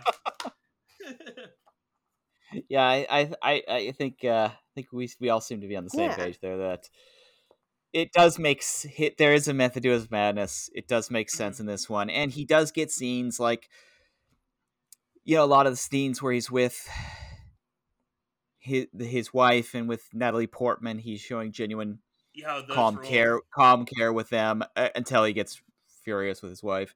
I But I'm not gonna lie, I can watch a cut of this movie, and this is a testament to Michael Mann's skill as a director and Diane Verona and Al Pacino's skills as an actor. I could watch just a cut of this movie that is just like a family drama. That is Yeah. just like yeah, like and Al Pacino when he goes to work, you never see him or whatever. Like you never see all the crazy stuff happening. Like I could watch like a weird, you know how like Anchorman has like that like other cut of the movie Anchorman. Like there's like an alternate cut. I could watch an alternate cut of this movie. Wake up, Ron Yeah. Burgundy. Yeah, I could watch the wake up Diane Verona. I could watch the alternate cut of this film that just like focuses on her and just like, my husband's crazy. This guy's a weirdo. Why do I love this weirdo? Well, I think that there's this element, like, you could definitely see it, like, oh, this, like, very, like, vigorous, zealous, passionate man. Yeah. He's an intriguing guy. Oh, no, But he's then like, when cool. you find out you have to live with him and all of the chaos that he is, I assume it gets old very fast. That's when you have to, like, stoop to a Ralph. That's when you have to stoop to a Ralph. Yeah, don't watch my fucking television! Ralph. It rules. So we should move on to our next film, and this is the film that Mann made next, in 1999, and the film is The Insider, co-written with Eric Roth, one of the better Hollywood screenwriters. Budgeted at $68 million, it made 100.2 at the box office. This one has a 96% fresh rating at Rotten Tomatoes. Critical consensus rating: intelligent, compelling, and packed with strong performances. The Insider is a potent corporate thriller. The Insider was nominated, unlike Heat, The Insider was nominated for 7 Academy Awards. Best Sound, Best Film Editing, Best Cinematography, Best Adapted Screenplay, Best Actor for Russell Crowe, Best Director, and Best Picture. It won none of them. That was the year that American Beauty swept Wow. everything. 99, generally considered one of the great movie years. Yeah. But The Insider. Now, both of you, this was new? Yes. Yeah, Yes. I had New. never even heard of this. And this one actually was considered quite a box office disappointment in the moment for all of its critical acclaim. They thought they had a real, hot, adult film that would be kind of the awards friendly movie that adults went and Yeah. saw Yeah, that fall. And a real yeah, Thomas like Crown affair of All the President's Men or something Yeah. along those lines, like ripped straight from the headlines, like right. docudrama, little guy versus whether it be government or corporations or something like that. But it didn't connect. I think people thought it may have been a little perhaps dry, and it's guy busting the cigarette companies and behind the scenes drama at 60 minutes. But what did you all think? Did you find it too dry or just right? It's like it was good. I was having a fun and the thing too is like I think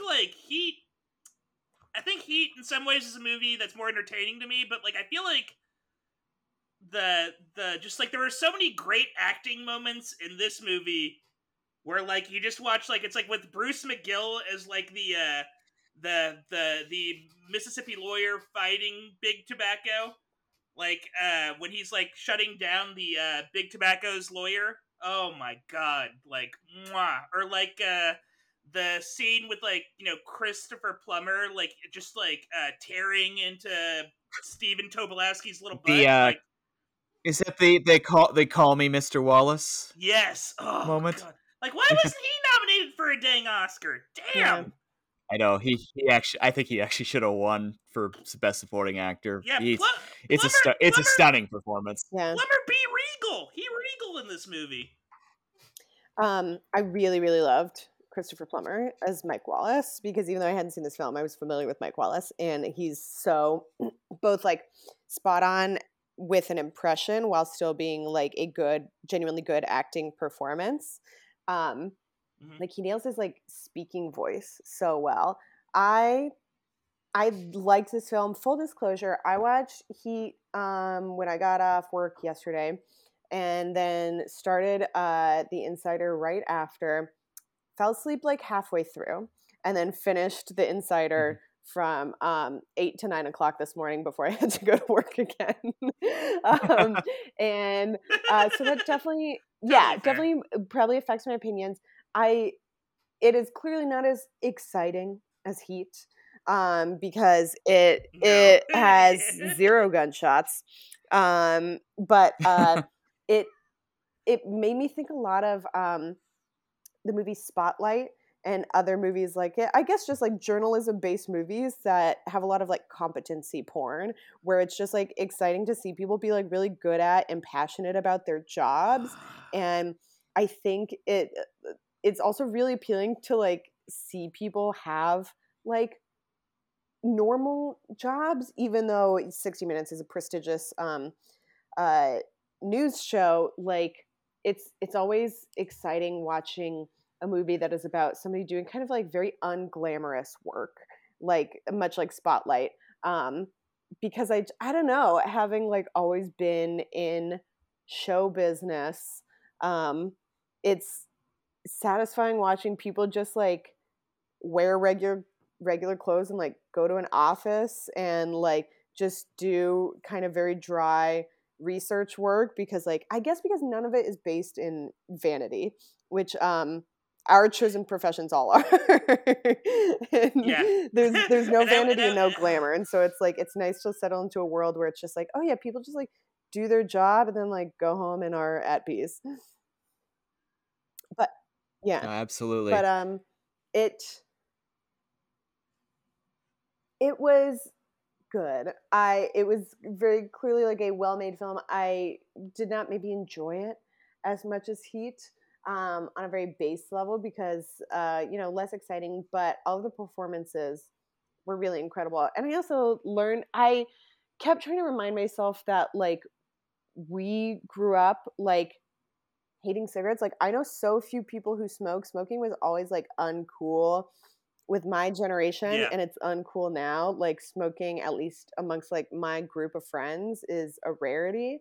Um, but I kept trying to check myself, being like, oh yeah, at the time this was a huge deal. Like before this, like basically everybody smoked, and people really didn't know maybe exactly how bad for you it was.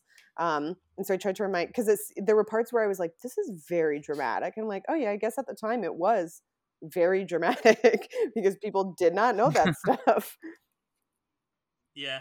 I will say too, like one thing I like about Al Pacino's performance in this film is we see like a rare. I feel like Pacino doesn't often get lauded as someone who's this charitable with his screen time. Mhm. As I feel like Meryl, that was like one of our big like uh, positive critiques of Meryl Streep. Is she's very like Meryl's like a person who can like share the screen with someone and like she doesn't like hog the show with her like wacky behavior or whatever. And I feel like Al Pacino was just like incredibly subdued in this film in a way. And he was like this in Heat too, and sometimes I'm not gonna say he wasn't like this in Heat, but like I just feel like this is like the most mature role we've seen him play in this. Like he plays like a real person in this movie, uh, which I think like in all the previous films we've seen for this, all of them feel a little heightened to a certain degree, be it because of like the film itself or the setting or whatnot. This is like the first time where like I was like, oh shit, like Al Pacino is like playing like a real guy, and it never feels over the top, even when he's screaming. Like he doesn't have like a great ass moment in this It movie. Although, how wild would that be if just like would be very, very funny. halfway through talking with Russell Crowe, just like, by the way, Russell, you got a great ass. Yeah, he's a lot more restrained, and I think that's part of what made it Yeah, like maybe less outright enjoyable than Heat, but more satisfying to see a bunch yeah. of like really high caliber actors playing really Ooh. real people, like quite literally real people, but also very well fleshed out characters. And it's just like you feel like your cup is full when you watch a movie like that. Once again, like the competency porn of the characters in the film, and the Yeah. competency porn of the actors doing such a good job portraying these people. The one of the big themes across Man's entire catalog, from Thief to Black Hat, is competency porn. Mm, He's really like his entire thing is about these people who are, Heat kind of is the maximalist example of this. These people who are really, really good at their jobs, but they're kind of barely hanging on as people, and they're all faced with this moment of like, if I go too far into this, if I give myself up to this, can I come back? Can I be a grounded real person? Because I'm so invested, I'm so good, frankly, at what I do. Miami Vice is probably like my other favorite example of this, because they literally have to be undercover cops and they're losing themselves Mm. to the operation. And like the Crockett, Sonny Crockett, Colin Farrell's character, is like hanging on for dear life, and everyone he meets that has shows him any level of emotion, he's like almost becomes a puppy dog mm, too, because he's just like, I can't lose myself to this. I'm really, really good at this. Like, I'm as good a cop as Vincent Hanna is in my own way, but I can't lose myself to this. But very telling, the final shot of Miami Vice is literally him going back to yeah. work. Like, he's like entering the police station at the end of it. But Man's very impressed with these people. He's very, very, like, I think that in particular Lowell Bergman is a Michael Mann kind of guy. He Mm. just loves this guy who's super good at his job, but is also very rigid and moral, and like has like a code Yeah. basically to how he is going. He's not going to lose his source. He's not going to burn him, and that's that. And I read actually earlier today that Bergman and Mann were close before this movie even happened. They Oh, were wow. friendly, they knew of each other, and Mann kind of heard about all the goings on at 60 Minutes from Bergman directly before the story even came out. Oh my goodness. And he's like, oh, that's interesting. And then they got deeper into the story with Wygand, and I was telling Patrick, Mann never actually met Wygand, Oh. the real guy. Eric Roth got a chance to, and the report was Eric Roth said he found him kind of unpleasant, the real guy. Totally fair. Yeah. Yeah. And I will say too, like Russell, yeah, he's so like he's so fascinating in this movie, Russell Crowe, because like it's at first it was like really hard for me to be like, okay, he's playing someone who's like definitely like 20 years older than him, and like, you know, like, and to me, like Russell Crowe, like he still has like that. He kind of has like that baby face from LA Confidential. It was hard for me not to see like that, like, you know, because he has like that. He's like a pugilist almost or something. Like he just has like this energy of like a guy who's just like, you know, pent up and he wants to like talk with his fists or something. But I think he like brings that energy to the role, and it weirdly it works. And like I'm like enraptured by his weird Bill Maher hair and like his like and his the way he like his like clipped way of speaking. I don't know. Like by the end of it, I was like on board with Crow. Yeah. I was on the Crow train. I will say that there were a couple moments where his accent slipped like very noticeably. Yeah. Yeah, definitely. It's like it's a weird. It does feel like So do you know, Don, if like he was like trapped with like he had to cast Crow, or was he like Crow's my boy?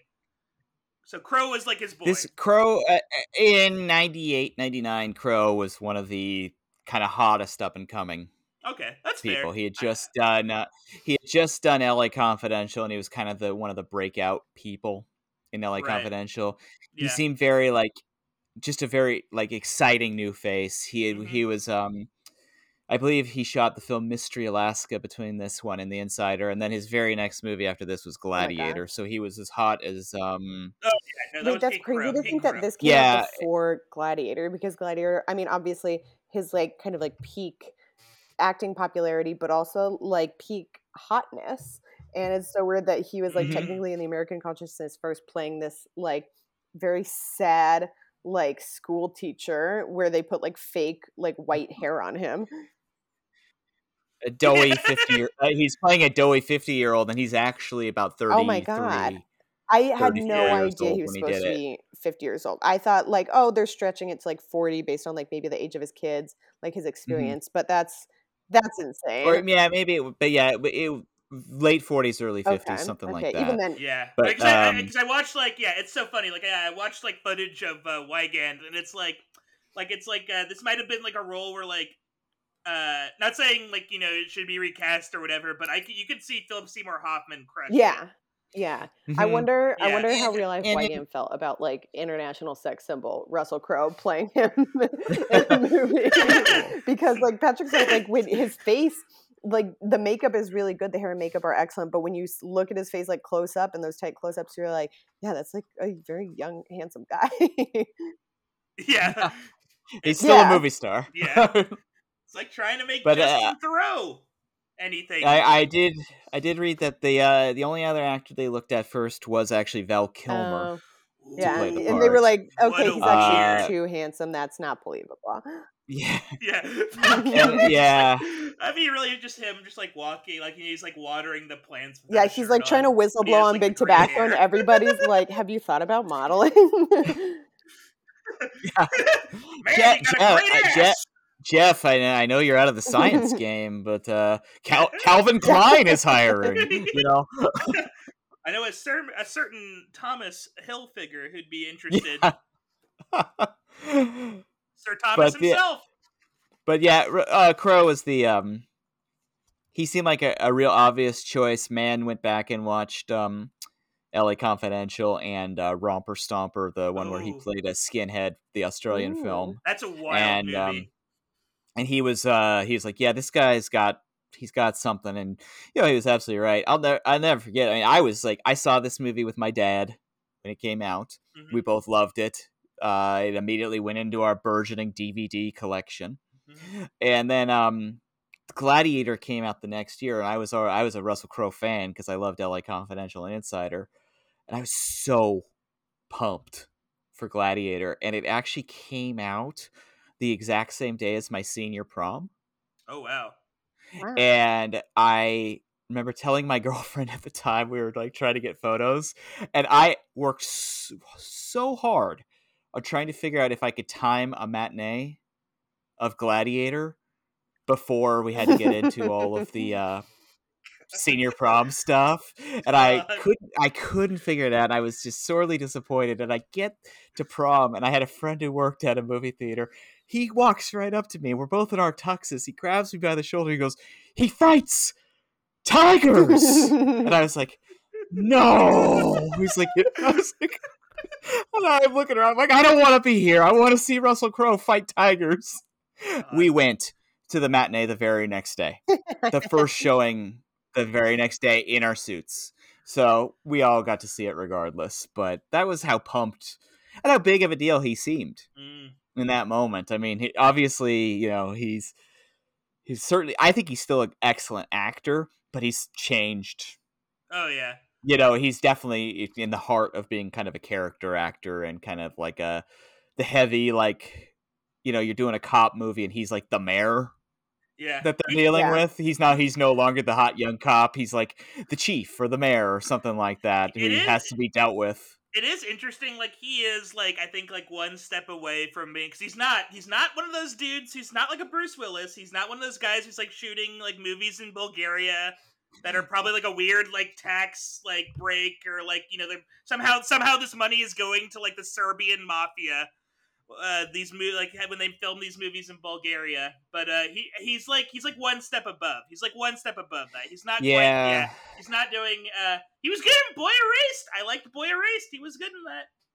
Plays a bad. I think he's a genuinely good actor.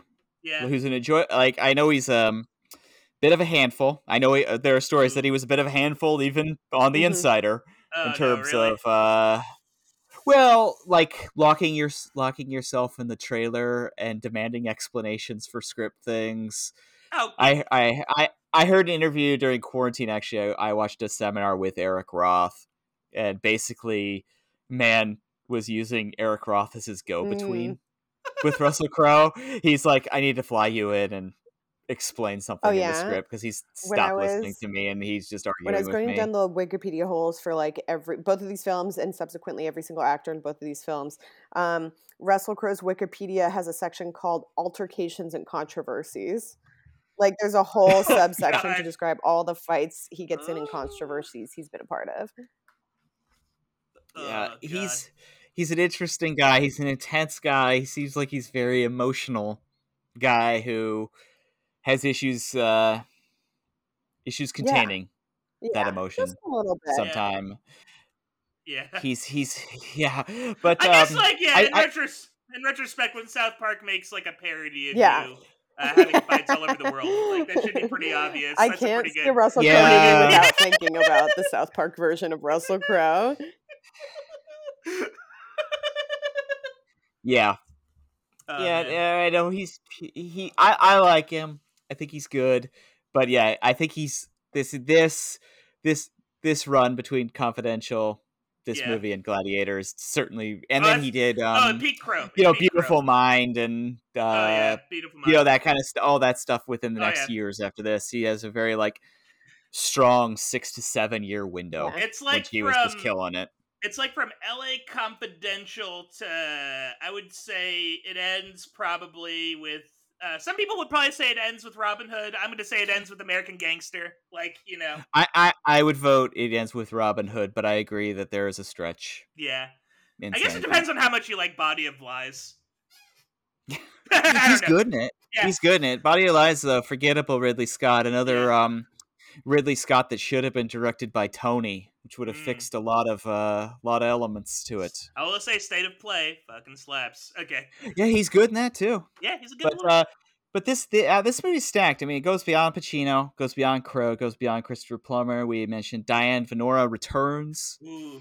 to the Michael Mann world, playing Jeffrey Wigand's wife, Leanne. Great Philip Baker Hall Yes, love plays him. Don Hewitt. Love Philip Baker Hall. Debbie Mazar plays Debbie in a very Yeah. Trejo Ah. moment as Al Pacino's like absolutely kick-ass Yeah. assistant who's like always ready to bring him a Yeah, I phone was number. disappointed she wasn't in it more. I love Debbie Mazar. Oh yeah. Really good. Stephen Tobolowsky plays a corporate suit. Eric Cluster, So good. built, just made for the role. Yep. Colm Feore and Bruce McGill play the killer Mississippi attorneys who are bringing the heat. Bruce McGill's scene gives me genuine goosebumps when he yells, "Wipe that smirk off your face!" It's probably the only awesome. Probably the only time in my life I will ever root for a lawyer from Mississippi. yeah, I know. Like one that's not affiliated with the ACLU. Like yeah. Interesting fact too. Yeah, Mike Moore, who plays the Attorney General of Mississippi, who's working with them. He was playing himself. Oh, he was wild. the real Attorney General. There's a lot of crossover in that. Yeah. Man was really gunning for realism.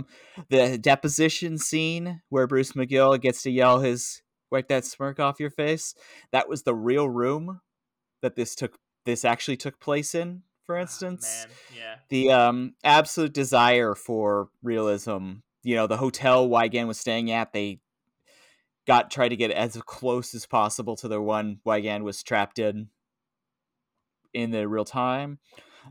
We should talk about Michael Gambon, who plays the Brown and Williamson CEO, who is a spooky bad Michael guy. Gambon. If you ask me, like a demonic presence, and like a testament to Michael Gambon's skill as an actor that he's such a demonic presence. Yeah, his accent also slipped a few times, but yeah, that is true. There were some moments. Yeah, where like, but you sound like you're a bit from yes, Ulster. but it still worked because his what's the word, presence was just so like upsetting. Yeah, I mean, from that moment where he brings him in to talk about the NDA, you know that Wigand is like in trouble. Like you're like these guys are scary, and they're like, you're like, if you slip, man, these guys are coming for you. Like they set it up, the tension and kind of the odds that are stacked against Jeffrey. Yeah, and I love that. Really well. His voice, which he has a little bit in other films, but especially in this one when he's putting on like a southern accent, has like a really sing-songy quality to it, and it undercuts like how scary everything that he's saying is. That he's just like, no, you can't like sign this contract or else we're gonna sue you until you are dead. You mentioned Gina Gershon shows up as the corporate attorney who Mike Wallace really dresses down in a pretty intense moment. Oh yeah. Where she's like, "Listen, Mike," and that's of course the Mike, call me Mr. Wallace, and he's just like uses all of his height to intimidate everyone in the room. Like, I'm the biggest star here. And then we should obviously mention Rip Torn. Oh yeah. Our previous Stanley Tucci Award winner for Defending Your Life. Small role, but good. Always great to see him and his weird energy. I like a dash of Torn. Yeah, just a dash of Torn. That's all you need. Oh man, but I think it's interesting, Jessica. You said you watched this in two halves because I actually feel this movie works in two halves because I feel the first half is Wigand's story and the second half is Bergman's story. Yeah, like. The 60 minutes drama really takes hold in the second half of the film, whereas the Brown and Williamson stuff dominates the first half. And I was interested, both of you, because Al gets most of his big moments in the second half of the film. Like he gets the "Are we gonna run it? No," speech. But I wanted to also mention too that every time he yells or is angry, it's a really justified, like, yeah, this would be when a real Yeah. person would be upset and angry and yell. Yeah, Which- no, it totally works. Every move he makes is justified, and even if it's like a little like, even if it's like, it's like that's just Al Pacino. It's like I feel like it's almost like if that's probably how Al Pacino would react in real life. You know what I mean? Or like I don't know, like it works. It feels like a real human reacting appropriately. Mm-hmm. No, when I saw him at the Groundlings, he said, "What? I've been passed." And it was justified because he thought he did a really good job in his audition. But Oh boy! but yeah, Didn't make the ground. No. Al didn't make it's doubt far. He's how far he's fallen. Looks like he's But not going to become the next spokesman for progressive. No. no, yeah. No, he's out. If you need someone to do a guest spot on what is it, American Mom or something like that and do a funny moment, he's not going to get it because he didn't make it. Yeah. But yeah, I think this movie, I hadn't seen it for a little while. I definitely watch Heat more. I watch Miami Vice more, watch Collateral more of the Michael Mann films. But this is a really well put together, really rock solid movie. And I think Al's performance is really, really good, and he gets to play like a guy Mann clearly admires, so he's like a good guy. In this movie, he's just genuinely like, this guy's got the right spirit and the right politics and the right behaviors. Yeah, and a normal guy. It's nice. It's nice that he's not playing like Frank Slade or a crazy super cop or something. Or even Vincent Hanna. Yeah, it's like, as much as I love Vincent Hanna, it's just his even because I feel like this movie is almost most comparable to Any Given Sunday. But yeah, he's a rougher. The coach D'Amato in Any Given Sunday, so definitely a rougher character. Yeah, than but also Bergman. feels real. Yeah, I mean, this is definitely by a wide margin the most morally sound character we've seen. Yeah, Al Pacino play in thus far in the tournament, and I think you could, just looking ahead at the schedule, it might be the most. It might be just in general that we see. This is like peak morality for Al Pacino. We haven't gotten to Scarface or Carlito yet. Oh, no, man. Yeah, nothing to worry about, lol. So funny. By the way, I haven't seen those movies, but I have seen oh god, there's like a Mark Echo at the Houston in the mall in Houston that I used to go to, the Galleria, and they would just play Scarface and Carlito's Way on repeat. So I've seen portions of those movies played at the Mark Echo store. That it's what a weird thing to. It's interesting though. It's a testament to its cultural place that they would just as an amuse booth, as the way someone would put a vase, in on a table in a fancy restaurant. They would just have a TV constantly playing Carlito's Way on mute. Mm-hmm. It's set dressing. Of course, too. The winner of this matchup is going on to play the winner of the Scarface Carlito's Way matchup. So Lowell Bergman could be taking them on in true competition. But I think the one thing I think of this though is that is Al's performance a little too, because he shockingly for Al does not get the showy role in this film. Whether it's Russell Crowe or Christopher Plummer or even Bruce McGill getting his moments of a little bit showier stuff. Right. It's tough with Al because he works on such extremes. Mm-hmm. Again, going back to the Meryl Streep comparison, she's so consistent. There's no moment where you're like, oh, Meryl, I think you cranked it up a little too hard or downplayed it too low there. She's works at the perfect hum. Yeah. Right. So it's gonna be interesting here as we head into the choices. Did you all have any final thoughts on Pacino's performance in The Insider before we move on to the vote? No? I'm ready. Oh. Yeah. Okay. All right. We're ready. We're going to, of course... Jessica, I'm sorry. Did you?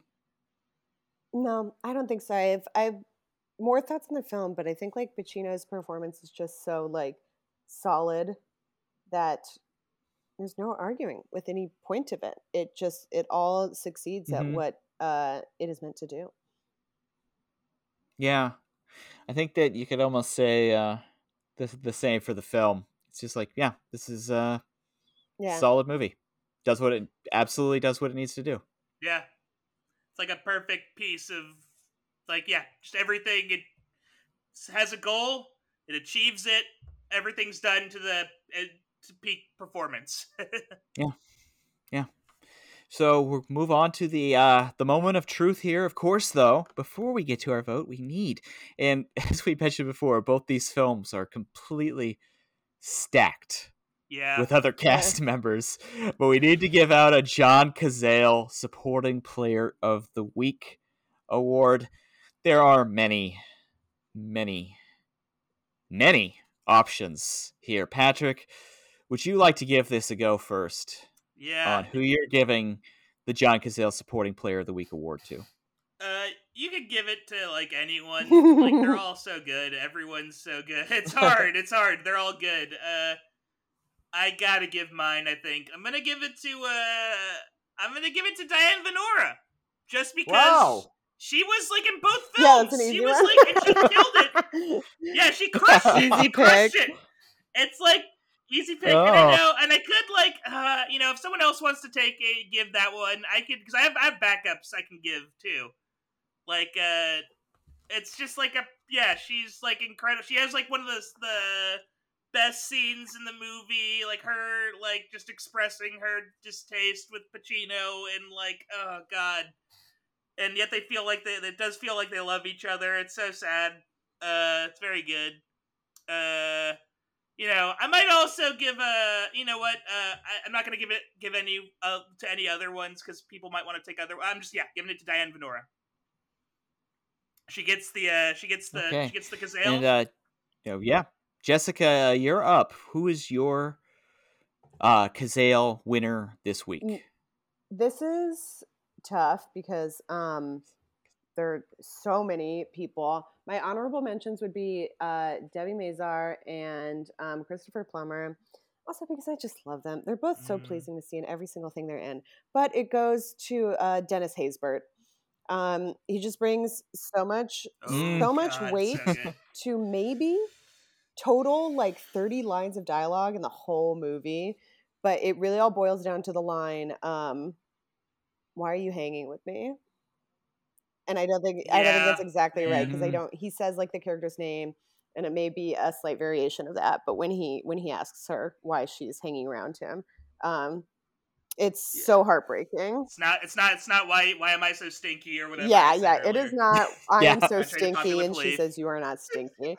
It's something along the lines of like, why are you even hanging around me? And which is like that's like I felt that too. It's just like, and then her seeing his photo at the bar. Oh my gosh. And that's just the minorest of subplots in that movie. But in that moment, it feels just an incredible weight. Once again, a subplot that could have been its own whole movie in that movie. Yeah. There's like 4 of them in that movie. A wonderful tragedy film. Yeah. This is so tough. I mean, I love both these movies so much, and things like I love Val Kilmer as Chris Halis. So I love Tom Sizemore as Sharito. I think he's awesome too. I think he's just terrific in the film. And but I just keep coming back. This fits the John Cazale. I know I'm in my head about it. But this fits the bill for me. I'm giving it to Bruce McGill for The Insider. I just basically knocks it out of the park with just a couple of scenes. Oh yeah, totally. He crushes it. But incredibly difficult week for the supporting player of the week. Yes. Disappointing, perhaps. Christopher Plummer didn't get it. Yeah. Is this up there with last week's Jamie Foxx incident? Oh, which Patrick changed his vote. I did change it. Not this time, though. Not this time. Sorry. But we should before we move on to the votes, I just want to give a shout out to research material for this week. I used my copy of FX Feeney's, the great FX Feeney coffee table book about Michael Mann for most of my behind the scenes facts that I've owned in my library since 2008. It has traveled with me to house, and I will never get rid of ever. And I read the Heat section of that Karina Longworth Al Pacino book Oh yes, that yeah. you gifted to me, Don. That was very nice. So that was, and then I took a look at all of the special features on my copy of Heat that I own on Blu-ray. I watched the director's definitive edition. We should mention too that Michael Mann makes changes to all of his films, whether it's called the director's cut or not, from theatrical to home video release. And like for instance, Manhunter and Last of the Mohicans have gone through pretty significant changes.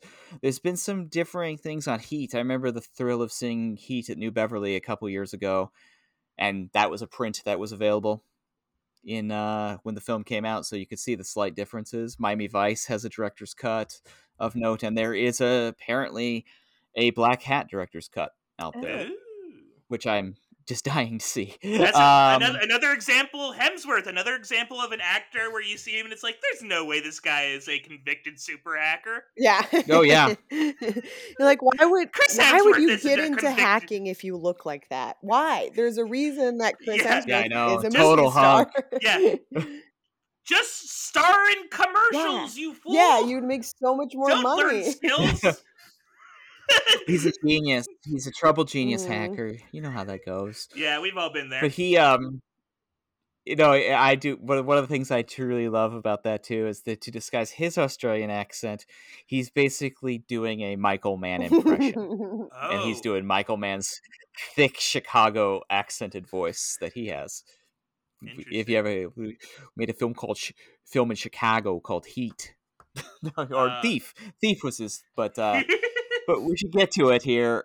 This is going to be interesting. I do not know at all where we're going here. As we all know, this is purely based on performance, not about your admiration for the film or quality of the film. So, Patrick, as usual, we will start with you. This is tough. This is by far the toughest one. I thought last week's was pretty tough, but this is hard because, like, on one hand you have Heat, which has like a great performance and some of the best like weird ad-libbed Pacino moments in history. But then on the other hand, you have The Insider, which is like I would almost describe it as like a perfect performance. Like, there's not like a false move in The Insider. And unlike Any Given Sunday, I would argue there's never like I feel like Al Pacino kind of gets lost in the cacophony of Any Given Sunday to a certain degree. And in this movie, it's a big movie. But it's not like the scope isn't as epic as Any Given Sunday. And so you're as invested in Al Pacino almost as much as Russell Crowe. Maybe a little more. Like I personally I grokked that character. I enjoy that character more than Russell Crowe personally. Because he's like likable and he's like good at his job and he's great. Al Pacino though very easy could have been lost in Heat. Lost in that ocean of great acting in Heat, and he is probably the best part of that movie. It sucks. This is hard. Oh man, because and I like Heat more. I do like Heat. Heat's a more entertaining movie. But I think I cannot believe I'm fucking saying this. I'm gonna say The Insider. I think he gives a better performance in The Insider. Just like if we're looking at purely performance and not movie, like he has more he has to do in The Insider, and he does it. It's like he gives it's like I don't know. It's like the platonic ideal of like an adult film performance. Like it doesn't this is like the peak of like a Dark Waters or a President's Men. Yeah. It's hard though. It's hard. It sucks because that is like the great ass thing is insane, and that's like one of the craziest. It's all hard, man. That's the Insider. I feel bad. But that's it. Heavy heart, Insider. I'm sticking to it. He's gonna cry himself to sleep. You're gonna get your tears. You're gonna get your tears because you're gonna cry yourself to sleep tonight thinking about that choice. No. This boy don't cry. So I think I think that there are two distinct sides to Al Pacino's career. There's his earlier, younger side where he was kind of the brooding young man, played kind of like tough guys or losers or guys trying to make it through. And then the latter part of his career where he's a star and, as we've described it, the hoo-ah side of his career. Yeah. The Insider, to me, is actually a throwback to the earlier, more controlled side of his career. Well, Heat is, I think, his greatest hoo-ah era performance. Yes. But The Insider also came out in the hoo-ah era, so what does that mean? Am I stalling because I'm unsure? Here's the deal. I didn't vote for Scent of a Woman. But I am voting for Heat. I think it's his greatest loud performance. Oh, and man. That's Insider's true. more of a two-hander to me. Russell Crowe was the one nominated for Best Actor, even though Al is excellent in the film. I don't want to underhand him.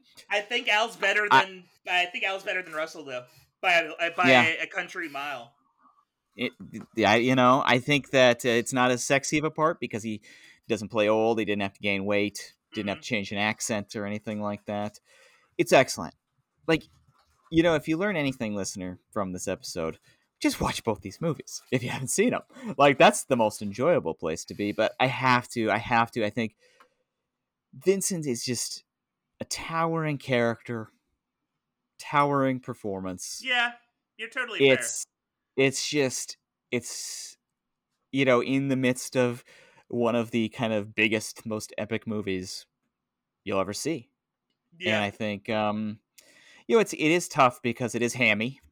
Yeah, and there's no question about it. It's like, and like, I here's the thing too. I can't critique your choice because I fucking chose Scent of a Woman. So there's no way where I can be like, it is like, and I agree with you that like Heat is like, it's such a great, like, if this was in the hoo-ah section, this would be the winner of the hoo-ah section, clearly. Yeah. I think this is, like we said, a little bit more controlled and consistent version of Lieutenant Colonel Frank Slade with Vincent Hanna. But I think Vincent Hanna's, God bless the people, the Scent of a Woman people, Bo Goldman, who wrote it.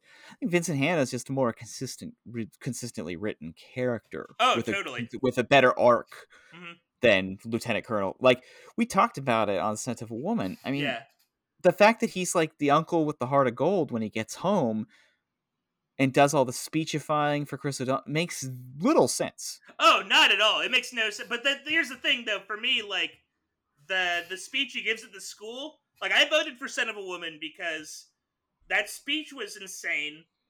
It's all stupid. Like, it's just like, the whole scenario is fucking dumb. It's a dumb scenario.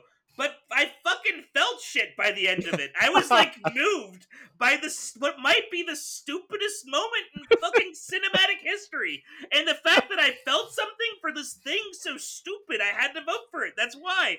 And am I wrong? Probably. Like, it's boy, this should have been how your monologue for when you voted for Scent of a Woman, because that's real persuasive. You go on the debate stage against the presidential candidates. It's stupid, but I felt something. Yeah, and that's how like but it's stupid, but I did. I felt something. It felt real. And here's the thing too. Like, God, I have those same like beats with Heat.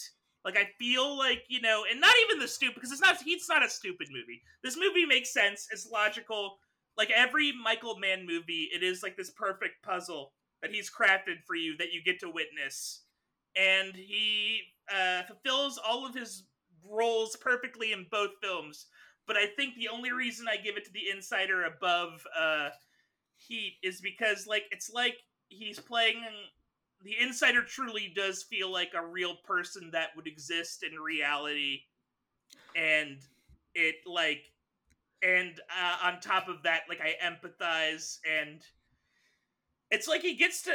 I guess the thing too is like he doesn't like. I think that's like the thing with Any Given Sunday is like I just you felt for his like big bass his football speech at the end, and like it didn't like Didn't didn't hit me. It didn't but hit. It might be because I'm not a eh, football guy. well, but no, but it's interesting, and I'm trying to. Yeah, I'm sure we'll get some feedback on this, but I mean, voting last week and making it very clear, I went with the more nuanced and subtle performance in the Any Given Sunday over Scent, but here going with the bigger one, there's not a lot of consistency on my voting, but Yeah, it's it's just you got to go with how you feel, and I think you did say it right though. I mean, it even comes down to their character names. I mean, Lowell Bergman, that's a very like regular guy yeah, kind of name, whereas Vincent Hanna is like a larger than life. character Yeah, that's a character in a movie kind of name. You don't run into like Vincent Hanna's in yeah, the world or anything like that. But and it's a like maximalist movie, and yeah, Insider's not a maximalist movie. and I think like uh, and I think like the it's weird because like I am like going against how I voted last time. Like I am like it's like a Yeah, complete like 180 for me. But I yeah, we think that switched roles. yeah, we switched roles. You have taken the Robert De Niro goatee, and I Oh have, and yeah, I am waxing rhapsodic about the finest asses in the world. But two sides of the same coin. yeah, two sides of the same coin, two sides of the same ass. But but That's a t-shirt. Now that's a t-shirt. You can support your favorite podcast, and you could wear it to spring break, baby. yeah. But it's yeah, wearing that bad boy to spring break. Mm-hmm. FBI. Uh-oh.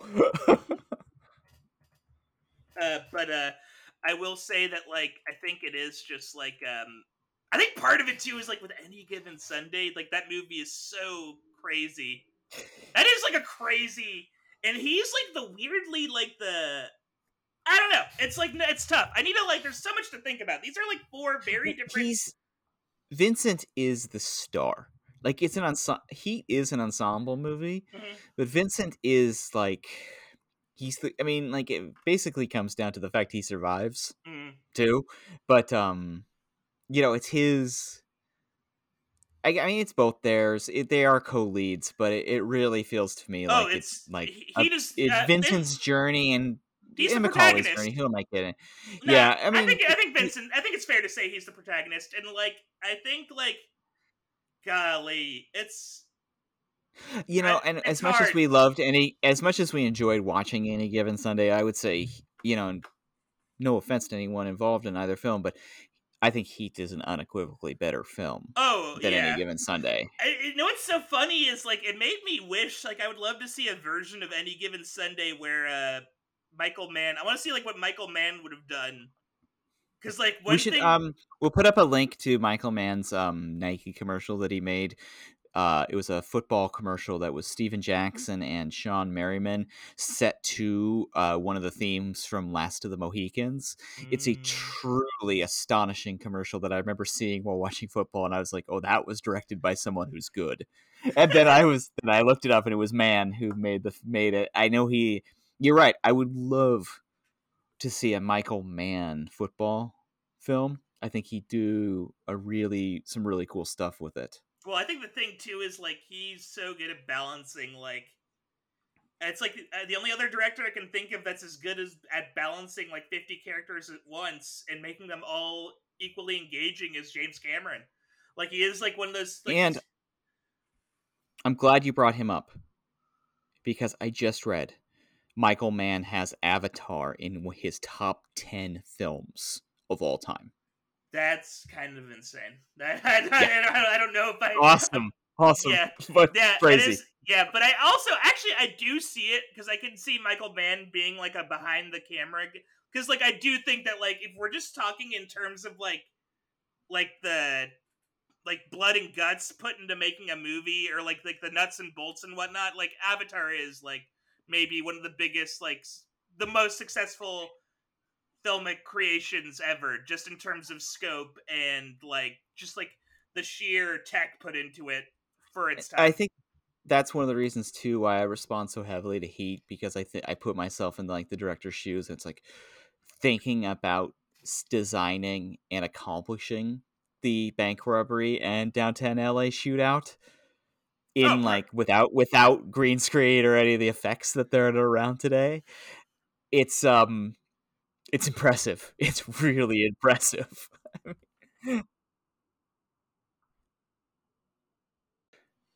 Tied up. Insider. Oh, that was almost like an L. Tied up. In one vote for Insider, one vote for Heat. Our deciding vote goes to our guest, Jessica. Go ahead with your final thoughts. All right. I like both of these movies. I would recommend both of these movies to other people. Al Pacino was very good in both films. Both incredible casts. If we're boiling it down to just performance, and which Al Pacino performance I have left enjoying more, it's The Insider. Oh! Wow! I know. Oh! Holy shit! Oh, a massive upset. I know. Wow. Damn! The Insider takes the victory 2-1 over Heat. Incredible. Wow. Wow. If it Science. was between Pacino Insider and De Niro's Heat performance, I would pick De Niro. But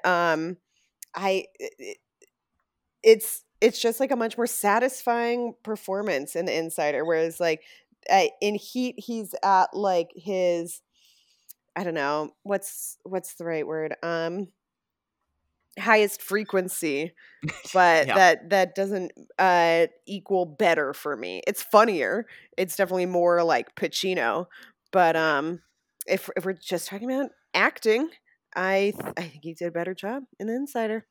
Wow. Yeah. Incredible. What a spice. The Pacino, and we've been predicting it. This one is gonna be a little crazier than the Meryl Streep season. We don't have a Sophie's Choice cruising to the finish line. And this time around, this is upset. anyone's ball game. Anyone's ball game. Any of these films, all you people out there who are saying to yourselves, could it be Carlito's Way? Could it be Cruising? Yeah. You still have a chance. Yeah, maybe Scarecrow. Scarecrow comes out of nowhere and takes it all. We don't know. The only one that has cruised through its first round matchup thus far was, of course, Dog Day Afternoon. Yeah, which a tough challenge, but that is a tough one. I don't think none of these are Sophie's Choice. So it's Al Pacino's greatest performance.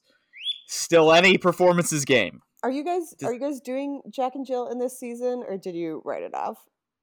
We're doing an episode called Weird Pacino. Okay. As a bonus episode, and we're going to be discussing Dick Tracy, Jack and Jill, and his performance in Geely.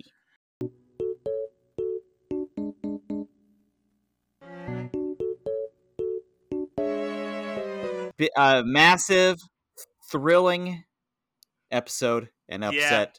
Yeah. I call it an upset. I think Heat was probably the favorite going in, but Insider takes it into the second round. Wow. Man, so big. How do we go in? How do we top that? Well, a stupid game is the only way to proceed. Patrick, this week's game is a game we did in the Meryl Streep season. It fit Meryl Streep a little bit more, as Meryl Streep sings in every single movie she's in, as we learned.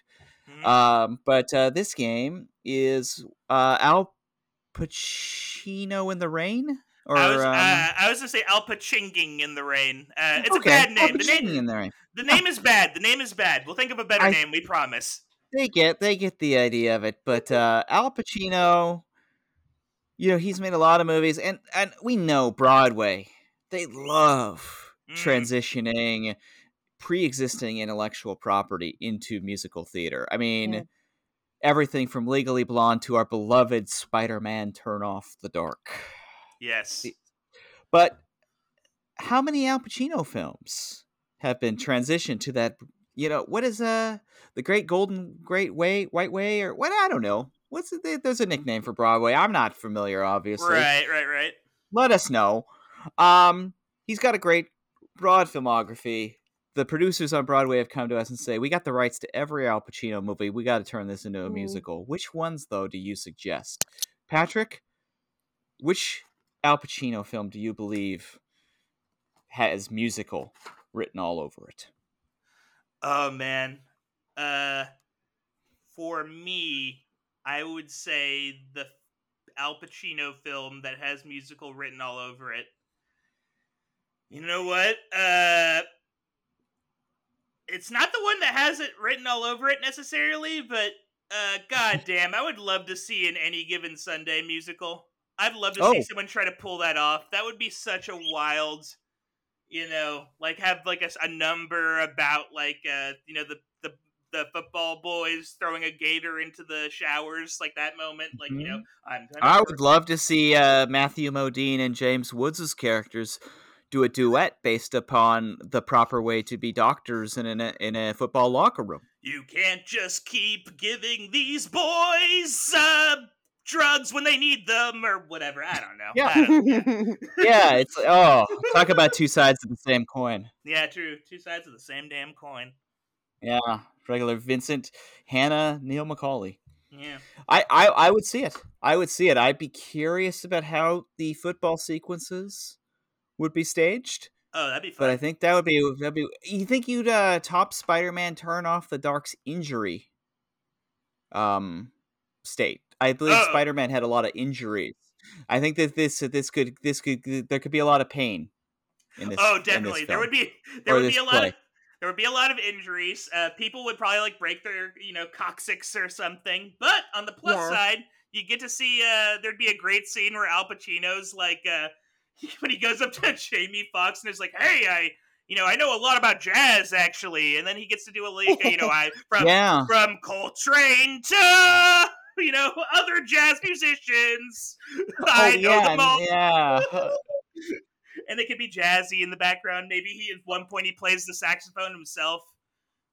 That'd be a lot. And of course, Al Pacino would have to play his role. I see it.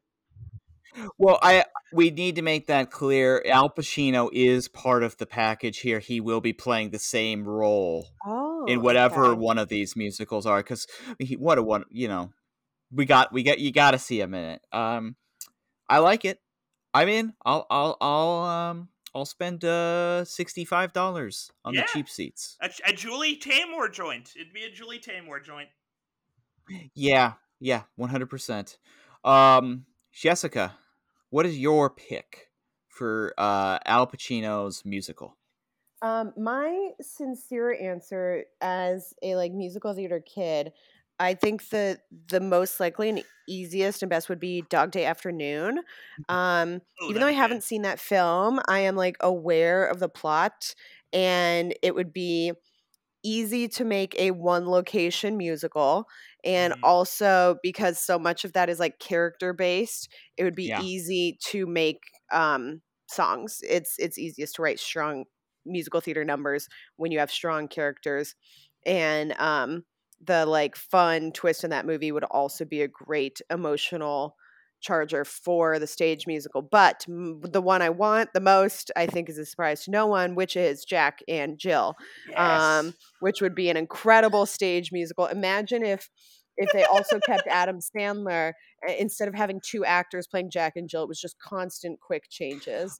Oh, we're talking Tonys. It would be incredible. Tony and Tony. And especially Dunkachino would make an incredible variety number. Imagine if they fleshed out the Dunkachino scenes as a full musical number. I should do that, man. Yeah, I might. Maybe I'll do this as a bit show. When we're back in theaters, I'll do a Jack and Jill musical. I like it. I think that's a real. I mean, that's a moneymaker. I'm spending $100. Wow. To see Jack and Jill or Dog Day Afternoon. I think Dog Day Afternoon, you're absolutely right. I think that one would be genuinely good. Yeah. Yeah. Dog Day would be genuinely good. Yeah. Jack and Jill would be a wonderful experience that you'd tell your grandkids about. Though. Oh man, Yeah. it'd be like how I had a friend who when he was in New York for the UCB what was it, the improv festival? DCM. DCM. Yeah, when he was there, like he got high and watched the SpongeBob musical, and he said it Oh, was like one yeah. of the best experiences of his life, and it'd be like you'd do the same thing for Jack and Jill. Yeah. SpongeBob is also just a great musical. If I don't know if it's still available on Netflix, but if anyone wants to watch SpongeBob, it's a genuinely very good musical. I actually The was like songs listening to are that incredible. when I drove Lyft a Yeah. little bit. I was like, I am almost. Except I'm not. I was a little ashamed. I was like, "Damn, I should not be enjoying this musical about a cartoon sponge No, as you shouldn't much." be ashamed at all. Yeah. The songs in that show are incredible. Hey, Hero is my middle name. So I feel that Devil's Advocate would make for a very interesting stage-bound musical. Yeah. Yes. But I mean, I obviously we're going with The Irishman.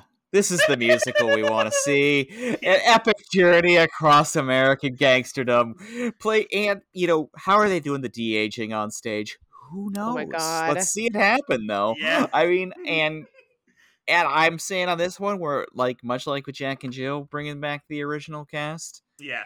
We're doing the same damn thing with The Irishman. Did Bobby D, Joe Pesci, Harvey Keitel, and of course Al Pacino will all be forced to do 6 nights a week in a 4-hour musical. It is what it is. It's not what it ain't. Yeah, there we go. All I ask of you, leave the door open. Something like that. Yeah. I think we could do an entire thing about Jimmy Hoffa loving ice cream. Oh yeah. I mean, I think I think we're the people for the job too, Patrick, as two of the biggest Irishman fans. Oh yeah, total freaks for the Irish. Yeah, we love that damn Irishman Irishman. freaks. Yep. We've mentioned it before. We'll mention it again on an upcoming episode.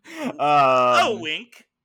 Well, wink, wink, wink. Yep. But yeah, I think that all of these are winners. Call Yep. Broadway.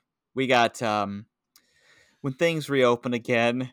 Wouldn't that be spectacular when the quarantine is over and everyone's going back out to musical theater again, and every single play going on Broadway was based on an Al Pacino movie? That would be pretty surreal. What a time to be alive. Yeah, Scent of the Woman, the musical. Scarecrow, the musical.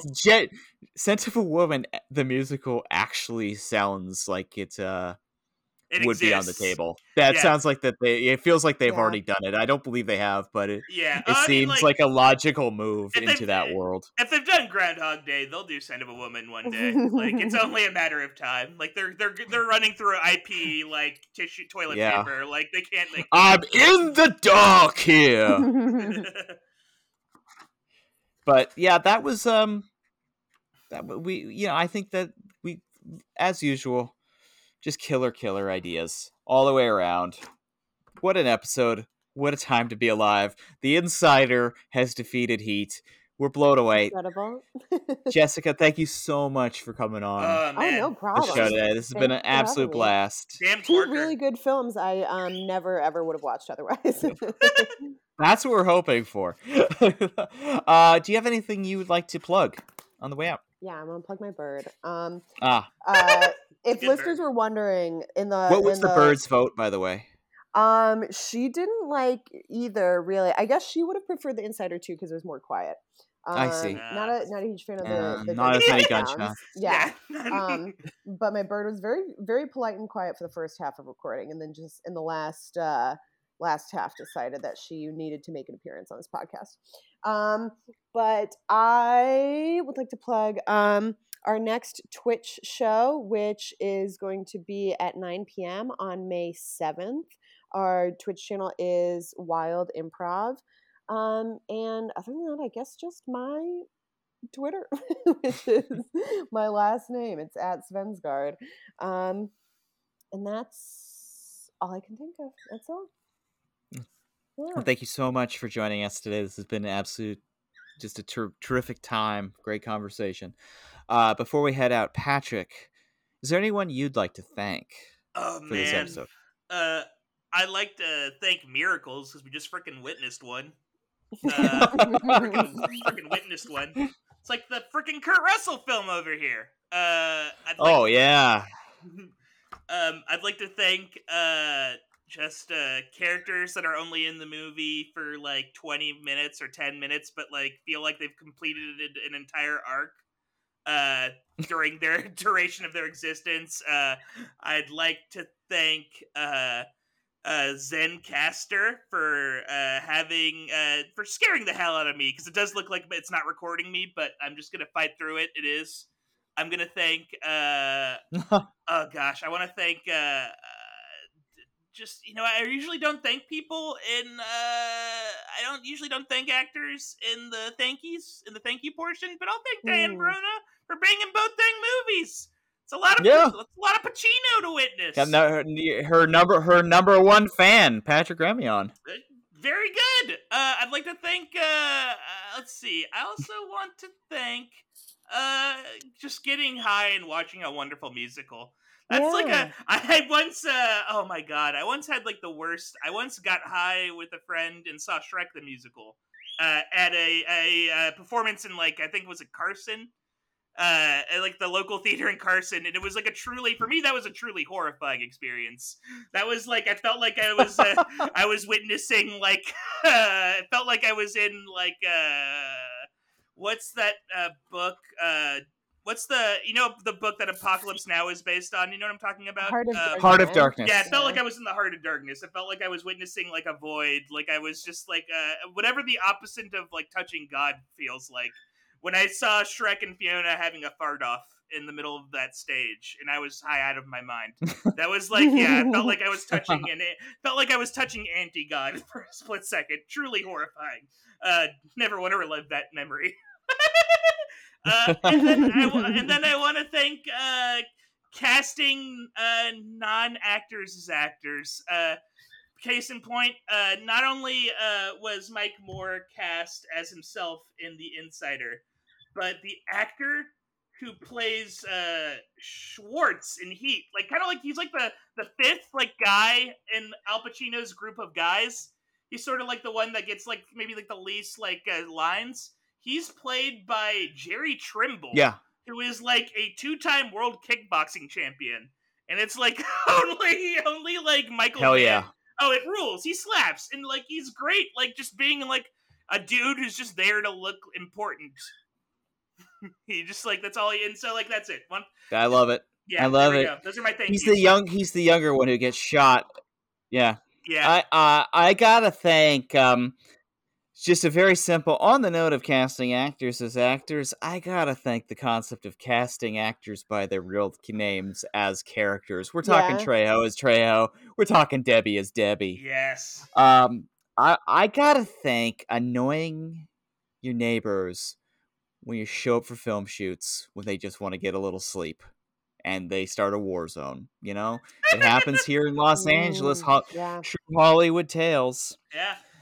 I gotta think, this is just solid genre filmmaking. You don't see enough of it these days. We saw it tonight. And I gotta thank my first year class in the inaugural class of the Don Saunderson Teaching Crying School. It's open. Man. If you want to come, I will show you how to cry at the end of movies. You know, whether it's an action thriller like Heat or a tragedy like Sophie's Choice, I'm there. I'm imagining it'll be, I hope it's the school like Son of a Woman, where it's like I have to like wear a fancy coat and like are you a bad man? A bad man. I hope your car doesn't get covered in paint, sir. I know. I just hired James unfortunately we lost James Rebhorn, but a comparable person to the great James Rebhorn to be the dean of this school. He doesn't deserve the job. Doesn't. No. But we got these snotty brats, man. Because I let in all kids whose parents buy SAT scores. Yeah, Lori Loughlin and your kids welcome at the Crying Academy. Like when the crying, William H. Macy, invite your daughter in. She's fine. She'll do great here. Yeah. We're just teaching tears. Oh my goodness. Uh, Well, on that note, we next week we're taking a look. We are moving into the another side of Al division hmm. for the first matchup in that bracket, which is of course Christopher Nolan's the not Insider, Insomnia Ooh. versus Jerry Schatzberg's Scarecrow. I imagine both are streaming. Both have nice Blu-ray editions. If you want to go to your local video store and check them out, recommend it before going into next week's episode. So for our guest Jessica Svendsgaard, for my co-host Patrick, thank you so much for listening. Thank you so much, and caca! Bye.